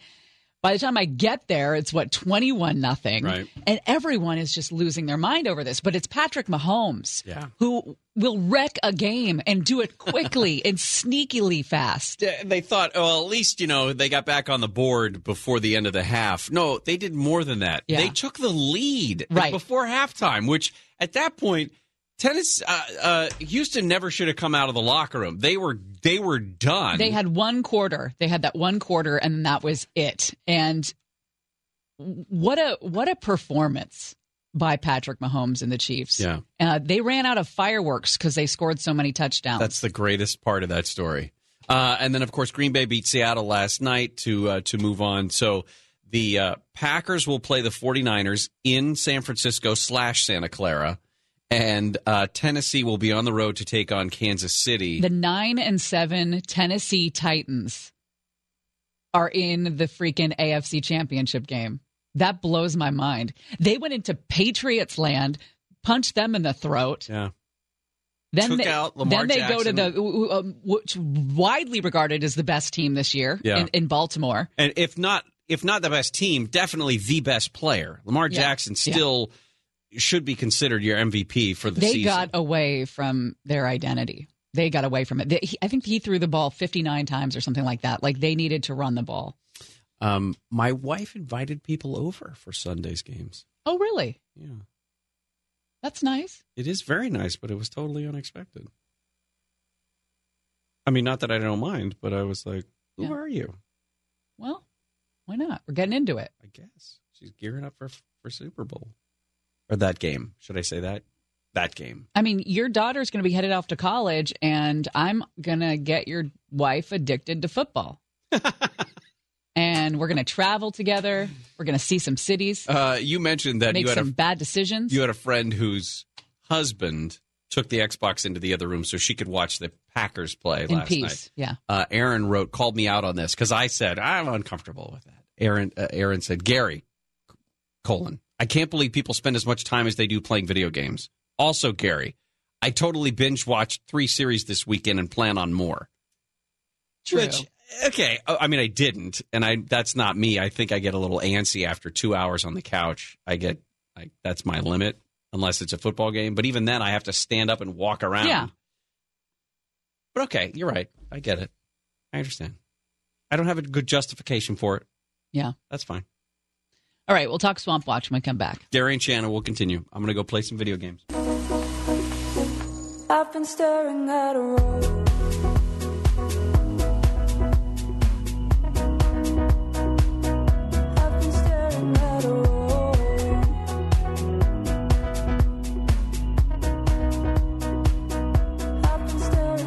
Gary and Shannon, KFI AM 640, live everywhere on that iHeartRadio app. U.S. officials say that their troops were informed of an imminent attack hours before that barrage of Iranian ballistic missiles struck that air base in Iraq that hosts American forces. One U.S. Army officer describing today on giving the order for American troops air base to go on lockdown and later into bunkers before the missiles started slamming into the area. Some big news in the sports world. The manager and general manager of the Houston Astros were suspended by the league for a year for stealing signs. And then it turned out that the owner of the Astros fired them both. Said, you're never going to work here again.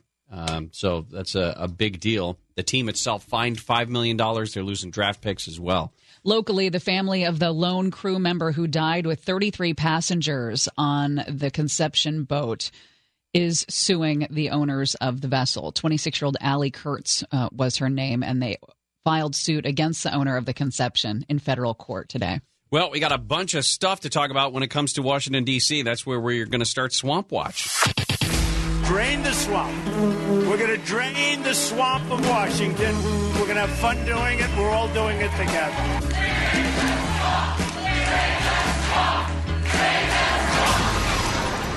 Swamp Watch. A new week, a new chapter when it comes to where are we on the articles of impeachment headed to the Senate. Mona Kosar Abdi is joining us live from Washington, D.C. with the latest on all of this. Mona, where do we stand today? So right now it seems that it is still expected that House Speaker Nancy Pelosi could be sending the articles to the Senate as late as Thursday, and that could mean that over the weekend senators could start working on impeachment. But again, this is still up in the air. The House Speaker didn't give a definitive timeline through this process, but right now it seems tentative that by next week we could start the trial. Why was Tuesday in my mind? I feel like there was some sort of meeting or something, or they were expected to happen tomorrow. For some reason, Tuesday was a date I had stuck in my head, but it looks like it's going to take longer than that, huh? So she, when she made the announcement last week, the end of last week, she did say that she has gone ahead and designated that the House managers would be selected and appointed, and that are those members that would act as the prosecutors and present the case. And so she is, maybe that is what it was being referred to, is that this is the groundwork they're laying in order to go ahead, and that is necessary to send the articles of impeachment over. All right, so if she starts in the Judiciary Committee, does this have to be voted on by the full House before the Senate gets it? I believe so. Right now, it's just up to Democrats to go ahead and appoint their House managers, and once that process is done, then they can go ahead and once that resolution is voted on, and I believe that is the resolution that's voted on by the full House, then it goes to the Pelosi sending over the articles of impeachment, and then it's back to square one, because right now, if you remember, Pelosi held on to those articles for so long because she was using it as leverage to pressure Senate Majority Leader Mitch McConnell to include witnesses and documents, particularly from those White House officials that the president blocked from testifying in the House investigation. But there was no commitment from McConnell, and it doesn't seem that he's likely to commit to anything along the lines of what Democrats have been requesting before the trial begins. Yeah, opening the Senate today, he said that Pelosi never had any leverage to dictate what the procedures would be in the Senate, and that she finally gave in, I believe were his words. And then he called the House impeachment case rushed, weak, and incomplete. And it's no shock to anyone that this thing's just going to die in the Senate. And there's just no way that... Right. Yeah.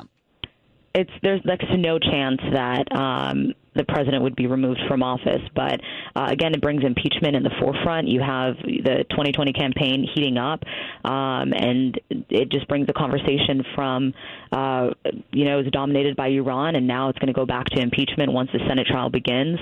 But McConnell has been phrasing it that way. He says that she never had any leverage. He also says that this just proves that the House didn't even have a strong case to begin with to go and impeach the president. But again, it does seem that he did say that he would be open to discussing witnesses after the trial began, referring to it as a Clinton model, of course, referring to President Clinton's 1999 impeachment, where they later decided after opening statements and questions that they would have witnesses testify. All right, Mona, thank you. Appreciate it. Thank you. Mona Kosar-Abdi there in Washington, D.C. One of the things over in the Senate side of this is that there's some thought that Chuck Schumer would try to use this impeachment, knowing that overall it's a losing effort, that the chances that they would get some sort of a conviction in the Senate are almost nothing, that he would use the votes that he has to his at his disposal, I suppose, to put a light on those Republicans who may be in purplish states whose seats might, in fact, be threatened if they blindly support the president or if they blindly support the Republican angle on all of this. They did a poll from Hart Research, I guess, that found that voters in Arizona, Colorado, Maine, and North Carolina specifically, 63% of them said they would react unfavorably if their senator voted against calling witnesses or subpoenaing documents during the Senate impeachment trial, which is a very high number. And I'm not even sure if those are the places where the senators are sitting that would be threatened by all of this. But it looks like Chuck Schumer is going to try to get some of these people on the record so that come November they'll be able to say, yeah, well, you voted against the witnesses things in the impeachment trial that really didn't matter. Well, we are down another Democratic presidential hopeful for 2020. You'll hear Blake's goodbye letter to Cory Booker. Also, it looks like the Democratic race wide open in Iowa as we approach those caucuses. Gary and Shannon will continue with Swamp Watch.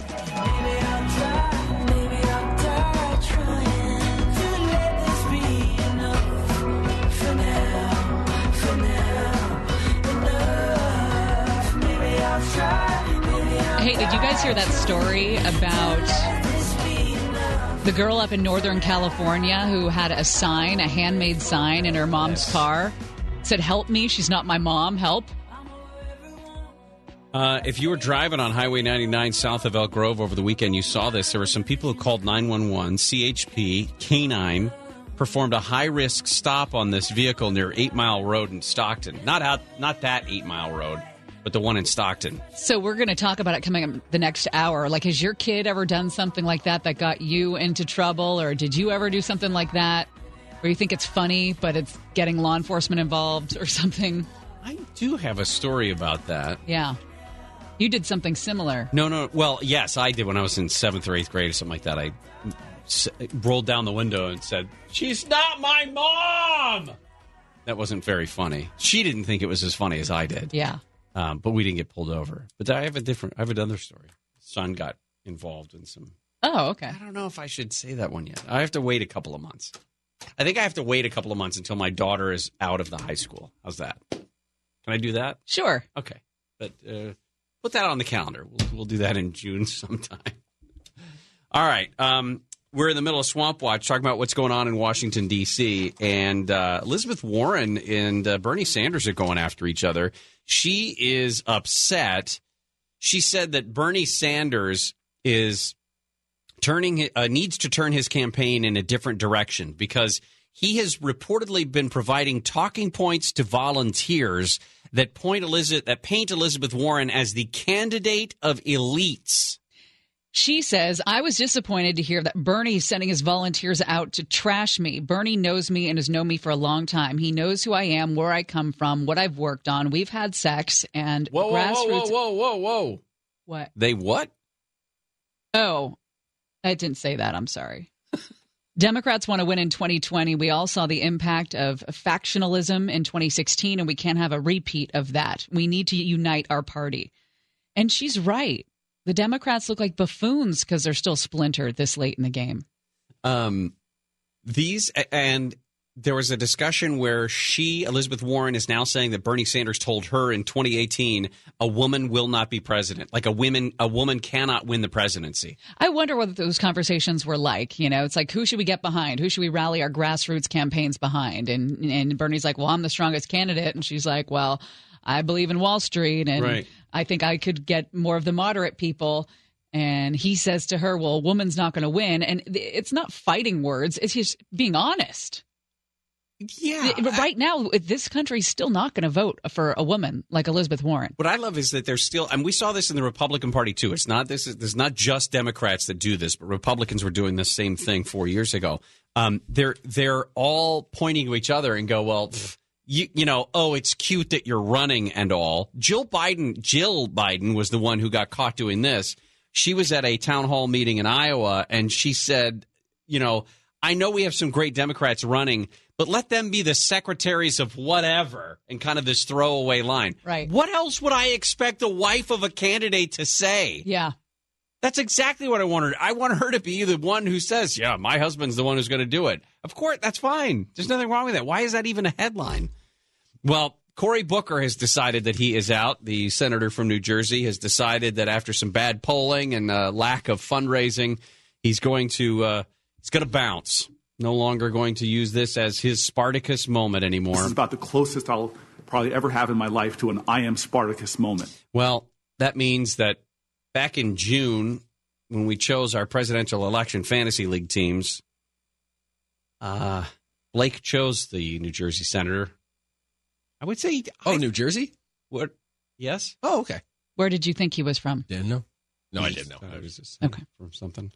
So, it's a learning show. Punishment once our candidate drops out is we have to write a love letter to them. So, Blake, writing a letter to Cory is never a punishment. First off, okay, save it for the letter. Blake, take it away.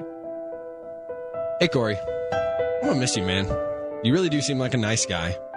But when you're not yelling, sometimes you get really loud and angry. Like you don't seem so nice. Then maybe you should try doing that less. I don't know. I've never ran for an elected office. And Gary and Shannon told me that when you said you, quote-unquote, suspended your campaign, you actually mean that you ended it? What's up with that? It's fine if you're bowing out, but at least be straight up. Our presidential election fantasy league doesn't have a DL or an IR, so I kind of just have to hold on to you and hope you come back. Don't tell Bernie, but I'm not so sure he's going to get the job done, so I kind of need all hands on deck. But anyways, if you don't come back, it's all right. Go rest up. Make a run at 2024. Go get him. But nicely. Go get him nicely. Life advice. Love. Oh, yeah. Love Blake. Very good, Blakey. Yeah, you did well. You always do well on these for some reason. You didn't mention his eye. What eye? He's got a bit of a lazy Gary's eye. lazy eye? Well, no, Cory's lazy. Not Gary, sorry. Gary's isn't that bad yet. You guys, it's a sponsor that literally sorry. Good call. Your eye looks great. Thank you. I appreciate that. Beautiful. You know what? I think they're bluer. I thought it was the other one. I thought it was the inoperable eye. I think they're bluer. I thought it was your inoperable eye. Look out, Bradley. He looks taller today. He is taller today. Is it in? I can make the joke. Tomorrow is the 7th debate between the Democratic candidates, and thank God it's not all of them. We have Joe Biden, Bernie Sanders, Elizabeth Warren, Pete Buttigieg, Amy Klobuchar, and now Tom Steyer, I believe, who is qualified for the debate. The good news is, if you're keeping score, this debate tomorrow night at Drake University in Des Moines, Iowa, is only scheduled to be 2 hours long. Coming up next, the Oscars are out, and people are in a race to be offended. We'll tell you about all the nods and the snubs. And all the stuff nobody really cares about in real life. But we do, which is why we're going to spend a couple minutes talking about it. On Gary and Shannon. I'm talking about that good life. I can see all the colors show us what it really means to be beautiful. I'm getting super excited about these stories. People are already writing in stories about things that they did when they were a kid, or their siblings did, or their kids did. That got mom and dad in trouble. That got people in trouble, and they're so good. We're basing this on this story. We'll talk more about it in a few minutes, but a young girl who Saturday night held up a sign as her parents or mom were driving down Highway 99 up in Northern California, and the sign says, "Help me, she's not my mom, help." So, needless to say, the people called the CHP. CHP did a stop, and, everything was fine, but it's she was still, just joking around. But yeah, that's still a high-risk stop, and mom probably peed her pants. The kid's probably grounded for life. Oh, I would imagine. So we'll be true. Taking some calls coming up in a little bit about your stories. We've been following a bunch of stories that are going on.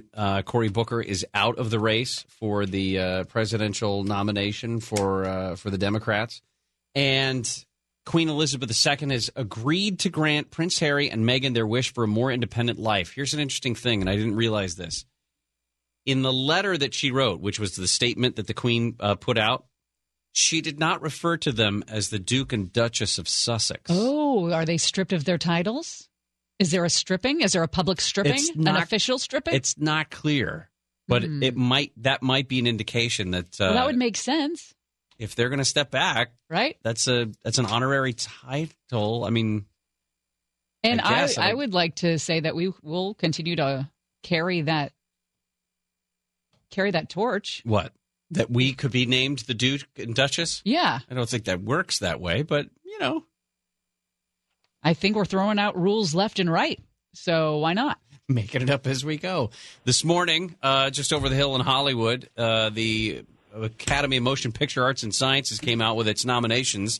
For Oscars, Joker leads the way with 11 nominations. Such a feel-good movie. One of the few days that Jason Nathanson has to get up early and watch all of this. JNat did just that, right, Jace? One of the few days. Well, you don't have to get up every Monday at 5 o'clock. Are you saying I'm lazy? I mean, every Friday I have to get up at 5 o'clock, so life's not easy for me.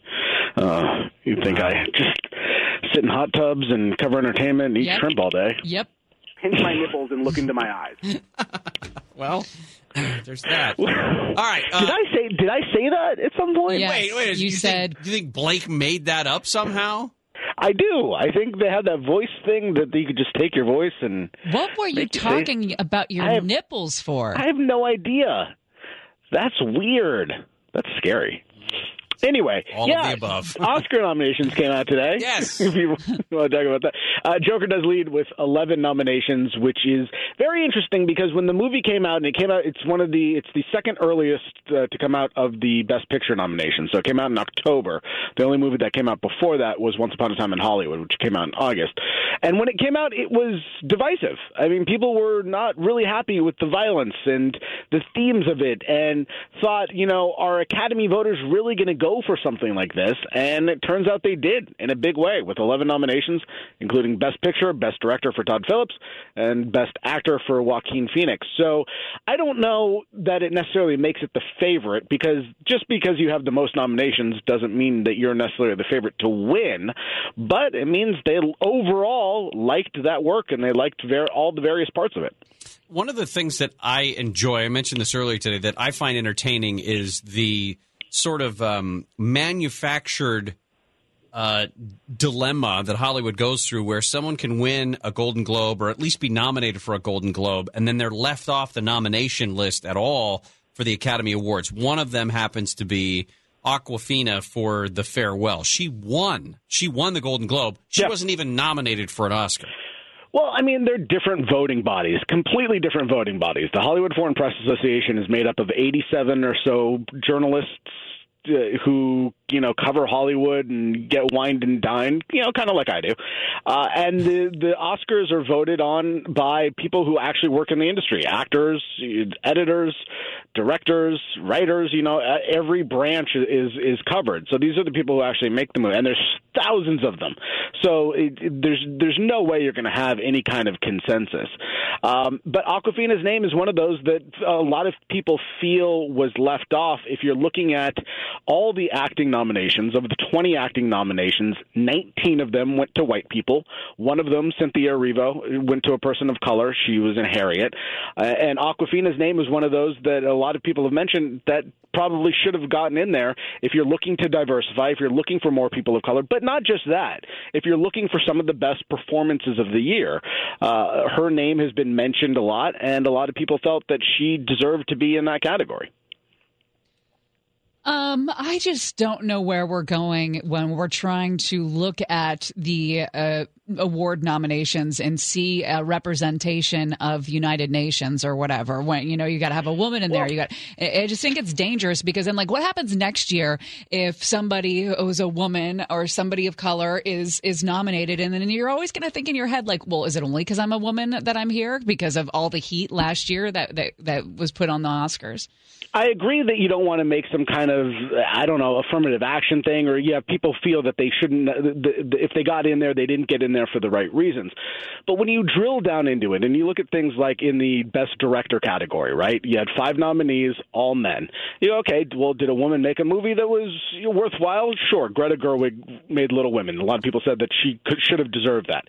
Well, it's not just this year, though. So that's 2 years in a row now that we haven't had a woman that was in there. But if you drill down deeper, it's been 9 of the last 10 years that there hasn't been a woman nominated. So in the past 50 nominations in that category, there's only been 1 woman nominated.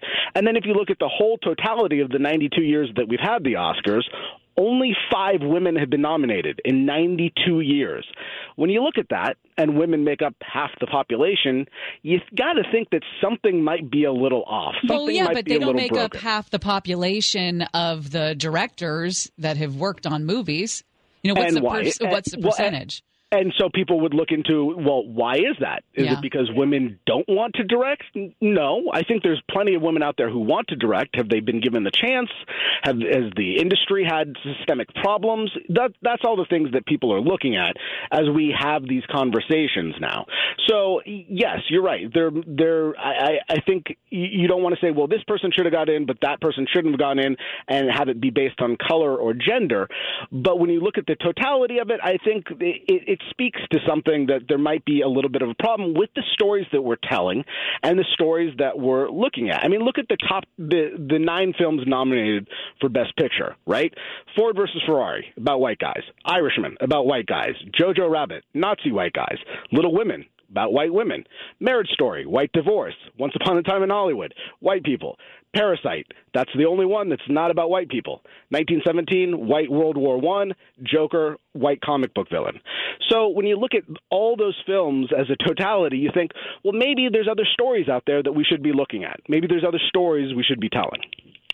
Is there, in terms of the awards ceremonies that we talk about, is there one that's a better judgment, perhaps, of society as a whole celebrating whatever is the best picture, whoever did the best job acting, or at least our opinion of it? And I mean, I know there is something called the People's Choice Awards, but is that the best version of this awards Not really necessarily. This is all, a lot of it's a popularity contest. A lot of it is about campaigning, and it's not. So if you have a good film, there's plenty of good films out there that I think that deserve to get in there that didn't get in there. Look at films like The Farewell or Hustlers or Booksmart or Bombshell or Just Mercy. There's a ton of them out there, and it's not necessarily that they weren't good enough to get in. Was their campaign good enough? Did the right people see it?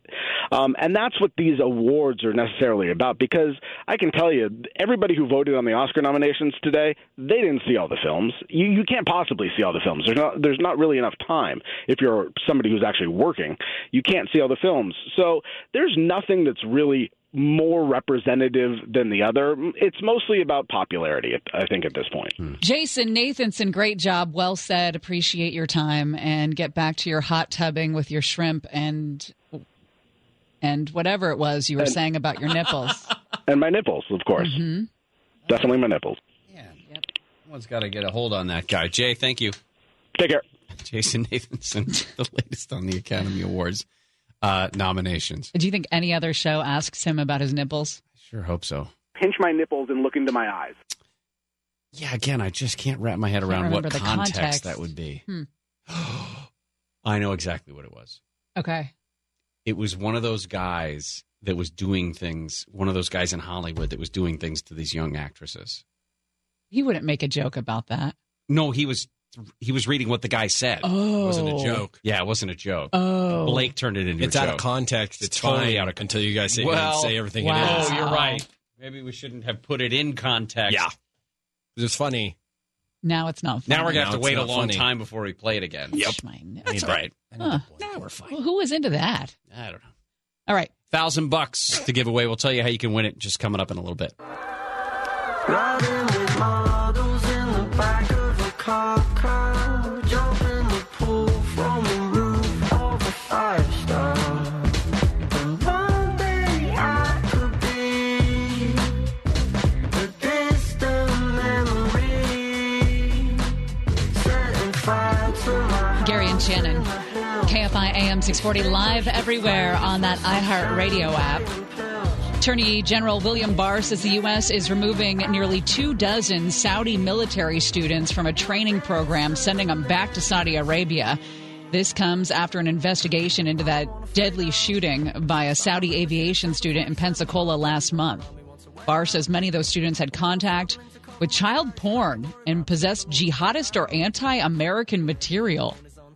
None of them, they say, is accused of having advanced knowledge of that shooting. An estimated tens of thousands of people have taken to the streets in Iran once again, not because of the fake crying over General Soleimani's death, but in this case, they're upset that the Iranian government lied to them for several days about the shoot down of that Ukrainian jetliner. The government did finally come out and say they did it unintentionally. There are online videos that now show security forces firing live ammo and tear gas to disperse some of these protests against the government in the streets. We got $1,000 to give away. Here's how you can win it. For your chance at $1,000, text the nationwide keyword CASH, C-A-S-H, to 200-200. You'll get a confirmation text and info. Standard data and message rates apply in this nationwide contest. That's CASH to 200-200. If you win, they'll contact you by phone, but you have to answer the phone to pick up $1,000. Otherwise, they'll move on to somebody who will pick up that phone. Probably, just a side note, probably from a 513 area code. So listen, KFI AM 640 for the winning keyword every weekday, 20 minutes past the hour between 5:20 in the morning and 6:20 at night. Well, it looks like there were some alarmed drivers up in Northern California on Saturday evening when they saw a little girl holding up a handmade sign inside a vehicle that read, "Help me, she's not my mom, help." This was just south of Elk Grove on Highway 99. The Highway Patrol tweeted this out under the heading, "Things that make you say, which would be a wonderful throwback to the early 90s. And their tweet says, at approximately 5:02, our officers received a call of a vehicle traveling southbound 99 at Dillard with a female juvenile in the backseat holding up a piece of paper asking for help. 2 of our motor officers responded, as well as a canine unit from CHP Valley Division, located that vehicle on State Route 99 at 8 Mile Road in Stockton. They did a high-risk enforcement stop. You ever been the subject of one of those? Yes. That'll make you poop. Yes, I had a warrant out for my arrest that I didn't know about. And I was pulled over in West Hollywood, and it was all hands on deck. I was a potential suspect in a domestic violence situation when I was also You pulled were? over. Yeah. I mean, my car was seen leaving the scene, which wasn't my car. I was nowhere near where they said I was, but my car matched the description. I see. Yes, that will quickly. You talk about a weight loss regimen. Oh, yeah. High-risk enforcement stop was made on the vehicle with the assistance of CHP Stockton personnel. The vehicle immediately yielded to the right shoulder of the freeway. Driver contacted, determined that the juvenile had made it all up and thought it was a fun thing to do. Hold that sign up that says, "Help me, she's not my mom." We're already getting some stories. My buddy Scott texted that they were crossing the border from Canada into the United States. Ooh. Officer was suspicious of my daughter because when I was in the Navy, she was born in Spain while we were stationed there. He said when the officer asked my then 6-year-old son if this was his sister, he said, "I've never seen her before in my life."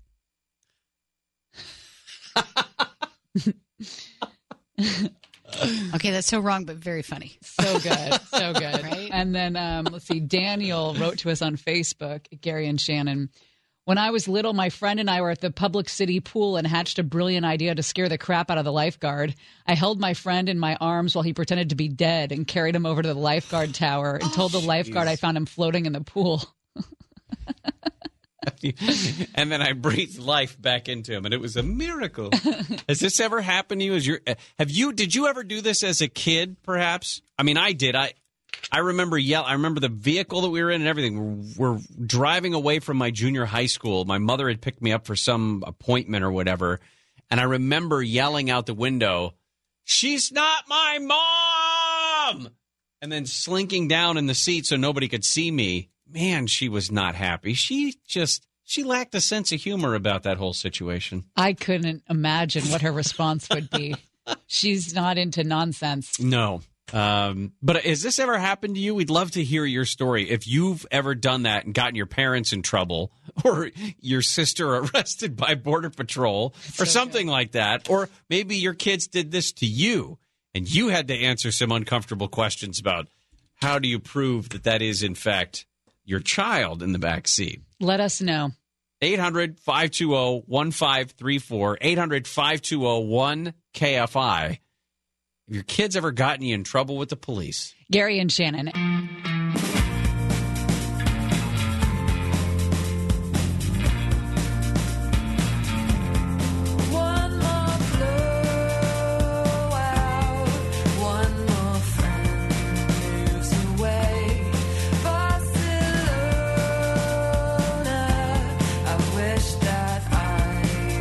Gary and Shannon, KFI AM 640, live everywhere on the iHeartRadio app. We'll get back to our stories about things that kids have done to get you in trouble here in just a moment, but there was a very sad local story to tell you about. There was an off-duty L.A. County Sheriff's detective who was hit and killed by a car in Valley Village yesterday, and to add to the just the horrible nature of this story, she had just jumped out of her car to help an old woman across the street. This detective, Amber Least, 41-year-old, 12-year veteran of the department assigned to the West Hollywood station, had just helped a woman across the street and was going back to her car when she was hit and pronounced dead at the hospital yesterday morning. Well, we're talking about the story out of Northern California. This little girl who had a sign, a handmade sign that she said, "Help me, she's not my mom, help," that she was riding around in her mom's car with. Michael wrote to us on Facebook at Gary and Shannon, said, "My son was at school, went to the nurse's office, said he had a headache, and she asked if he hit his head, and all he told her was, 'No, my dad punched me in the head.'" Oh, boy. This is an hour later, the cops and CPS were at my house. Oh, and how do you get out of that? I don't know.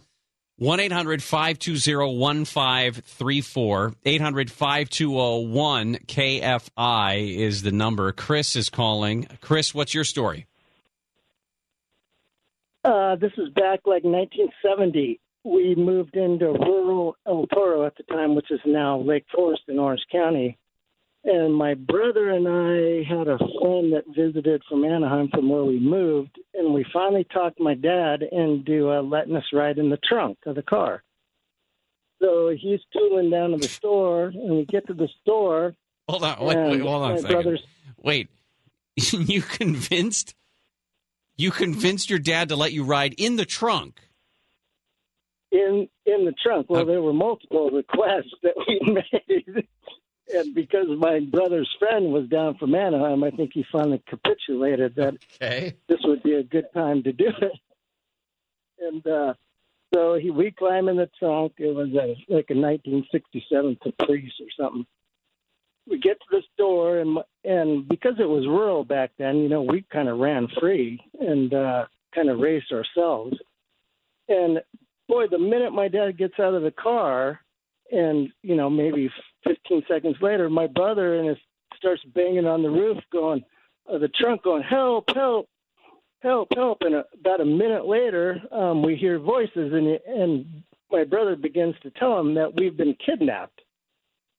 And the guy starts to question us. And then, I don't know, a few minutes later, we hear this commotion and a guy going, these kids have been kidnapped. They've been kidnapped.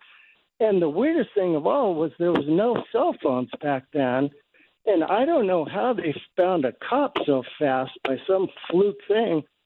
And eventually the trunk opens up, and I could hear the other gentleman that was out there. Anyway, it turns out he was a pretty big guy, and my dad wasn't that big. And they were arguing, and my dad's going, it's my kids, it's my kids. Opens up, and there's a cop staring at us as three heads poke out of the trunk. And then my dad gets kind of read the riot act about it's not safe having children in the trunk. Right. And off we went, sitting in the back of the car this time. Oh, that's great. Too bad. Thanks All for right, the call. Chris, thank you for that. What's funny, they didn't have seatbelts back then. No. Most of the cars, so probably wouldn't be too unsafe. Lance is calling as well. Hey, Lance, what's going on? Hello, Gary. How you doing? Super. Shannon, you guys are awesome. Thanks, man. So my story is my grandma. She passed away, but she was an older Lithuanian lady, and she loved to do her gardening. And my uncles would smoke. My uncles would smoke a lot of pot back then. And, you know, this is 30-something years ago, so it was not legal. And this is down in Fallbrook, California. And so they would throw their seeds just anywhere, you know, out in the yard, in her yard, not thinking that any of them would actually take. But one of them took, and it was actually outside of the fence, you know, more of like the public land, but still part of her garden. And it took and turned into this giant marijuana bush. And she didn't know it. You know, she didn't know it was a marijuana plant. So she was one day in broad daylight, she was gardening and watering this marijuana plant. And the police were called on the neighbors for some reason. And the police show up and see my old grandma, you know, watering with a hose the giant weed plant. And they go over there and they say, "What the heck you doing, lady? You know, that's illegal. You can't do that." And they rip it out of the ground right in front of her. And she said, "What the hell?" You know, she's beside herself. She's all upset and speaking in Lithuanian and, you know, "What the heck you doing?" And, you know, partial English, partial Lithuanian, and saying, "You know, that's my beautiful plant. What are you doing?" And they're trying to explain to her that it's illegal and all this stuff. And I don't know what happened of that. My uncle's got in trouble or not, but that's the story in the family. That's great. Thanks. My parents had a pot plant in the backyard, and then took it out when we started, you know, becoming aware, big enough to walk down there and say, "What's this?" That smells funny, Mom. Jim is calling. Hey, Jim. Hey, so I'm one of the guys that almost paid the price for all these jolly jokes.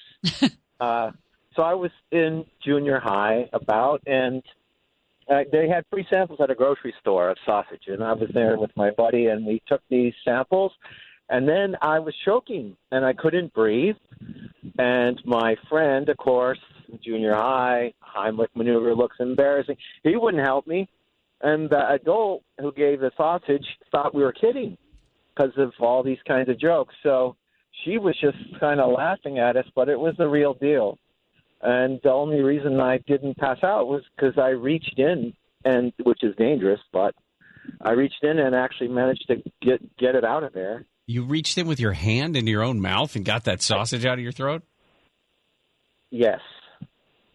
Because there was a little, I felt like a flap, and there was a piece of the sausage that was flat that I could get my hands on. I don't need too much. I know, listen, I'm a sausage fan, and I don't know if I want to hear any more details. Thank you, Jim. Okay. It ended well. That's all I can. That's the good news. Well, that's great. And then one more. Gary is calling. Hey, Gary, what's going on? Hi, guys. Thanks a lot. So I've been living with this story since I was about 5 or 6 years old. Oh, well, let it out then. Let it out. Well, I've been listening to it forever. So my parents had a business partner. They had a small business in Southern California back in the day, and their business partner used to come over all the time and have dinner, and my mom would make, she was a wonderful cook, and she would always make dinner, and then when they would leave, because they never reciprocated, my mom would always say, I'm so sick of those people coming over here, and they're freeloaders, and why don't they ever make dinner? And one night after dinner, it was, probably a weeknight, and they had their dinner, and they went to leave, and I go running out the door behind him and said, my mom's sick of you guys freeloading, and she doesn't want you ever coming here again. Oh, no. And, so I don't know if that business kept going after that, but I've never heard the end of the story, I'll tell you that. That's funny. You never have to get her another Mother's Day card. You stuck up for her when you were 6 years old. That's classic. That's true. Yeah, it was kind of a, little kids say the darndest things, right? You got to be careful what you say around them. It might get repeated. So there you go. Love your name, by the way. That's right. Thank you. Thank you for having me on. All right. What? That's all. That's all? Yeah, you don't see a lot of guys named Gary. And they're stand-up guys. Yeah. All right. Even when they're 5. We'll do more when we come back. I don't know what of, but we'll figure it out. Gary and Shannon will continue. Yeah, trying to find out who I am, and I know you in my game. You love to scream my name, and I know you hate the fact I'm only in town for a day. Gary and Shannon, KFI AM 640, live everywhere on the iHeartRadio app. Thanks for those great stories. Most of them were good stories. Some of them were a little odd. But I have a couple more. Yeah. Let's see. This is kids who get their parents in trouble, and it's because there was a little girl in the back of a car on Highway 99 up in Northern California on Saturday who held up a sign out the back window that said, help me, she's not my mom. CHP did a full high-risk stop on the whole thing. It turned out it was just mom. She didn't know what was going on in the back seat. My niece did this to her parents when they were traveling through an international airport. I still don't remember how they got out of that, but it wasn't good.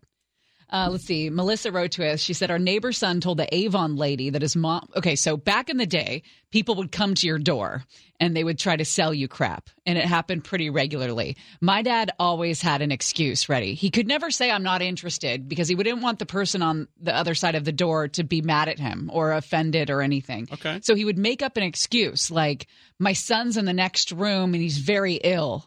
And I don't have time. And contagious. And yeah. So anyway, this woman, Melissa, wrote to us and said, our neighbor's son told the Avon lady that his mom had just died and his dad was too sad to come to the door. So when he shut the door, his mom was shocked, asked him why he would say that. He said, well, you didn't want to buy from her anyway. And now she won't come back. My mom's dead. Oh, geez. Oh, man. Kids are dark. Kids are bad people. I mean, when you think about it. Can't share Chris Little's story. No, probably not. Probably not. Not a good idea. It involves French onion soup. What about this one? This one was from Melissa. When my son was young, we went to Chuck E. Cheese, left his Game Boy in the Chuck E. Cheese restaurant, and I told him, just go run in and get it, and your brother and I will wait in the car for you. After quite a while, I got concerned and took his brother in with me. I found him at the counter crying, saying, if you don't find my Game Boy, my mother will kill me. Not literally. She says CPS loves me now. That's too bad. That is a good... Who's calling you right now? I don't know. We have a show on. I know that. Until 2 o'clock. Who would be calling Who was that? Is it that girl that sends you pictures? Oh, yeah. Is it her? Is it semi-nudes? She just sends pictures. She doesn't call me to tell me. Should I say woman or was it a girl? I don't know, Blake. I don't know. 2 missed calls. How did I miss 2 of them? Well, what area code is it? Is it the cash contest? It's up there. No, not the cash contest. Not the 513. Hey, there is I know John and Ken are going to talk about this because this is up their alley, but former L.A. County Sheriff Lee Baca likely headed to prison. The Supreme Court was the last to decide on this. But he has Alzheimer's. They denied his last-ditch long-shot request to review his case. It would have reopened his case after review after a panel of judges from the Ninth Circuit ruled that his conviction for helping orchestrate that scheme to interfere with the FBI was fair and legally sound. They also denied his request for another hearing or a new hearing in front of the entire Ninth Circuit. Of course, it is because he has been diagnosed with Alzheimer's disease and was sentenced 3 years ago now. Yeah. To 3 years behind bars after a jury found that he oversaw this plan to interfere with federal investigation into the abuses around the L.A. County jails, later lied to prosecutors about his role in the whole thing. His attorney said the Supreme Court missed an opportunity to right the significant legal wrongs that occurred in Sheriff Baca's case. That sucks. It does. You know? But 77 years old. Got to go to prison. Well, that's why you don't break the law, kids. There is that as well. The arguments about whether or not dementia may have played a role in all of this, and then I don't believe in that. But the Cosby look, where he kind of came in and pretended that he was out of sorts, and I once saw him in leather pants at a Neil Diamond concert at Staples, and he was very nice. Yeah, I know it was a weird visual to get your mind wrapped around, but that happened. That was something that happened. Were you still a reporter at the time? Yeah. So there was still an opportunity that the very next day you were going to have to see him not in leather pants. His uniform. Right. In leather pants. Black leather pants. People still do that. Yeah. You ever owned leather pants? No. Because they were fake leather. But I had a pair of sweet fake red leather pants circa 2000, maybe 99. We all make mistakes. Not that I'm not saying that was I don't know. Maybe they were great on you. I don't know. Maybe they were pretty sweet. If you say so. It's a good thing they were fake, too. You wore overalls circa 2000, 1999. So. No, that would have been way too late. Oh. I think. I don't think I had them when I was in Seattle in 1999. Let's just say we've both made some poor fashion choices. Today, or you mean just in our lives? In our lives. Okay. Today. Yeah, what did I wear? Nothing. Okay. Fine. John and Ken show coming up next. Thankfully. We'll see you tomorrow. Stay dry, everybody. Blessings. And my nipples, of course. Mm-hmm. Oh. Gary and Shannon. He's giving it the big build up there, and he did not deliver at all. What a shame. Nobody wants to see that.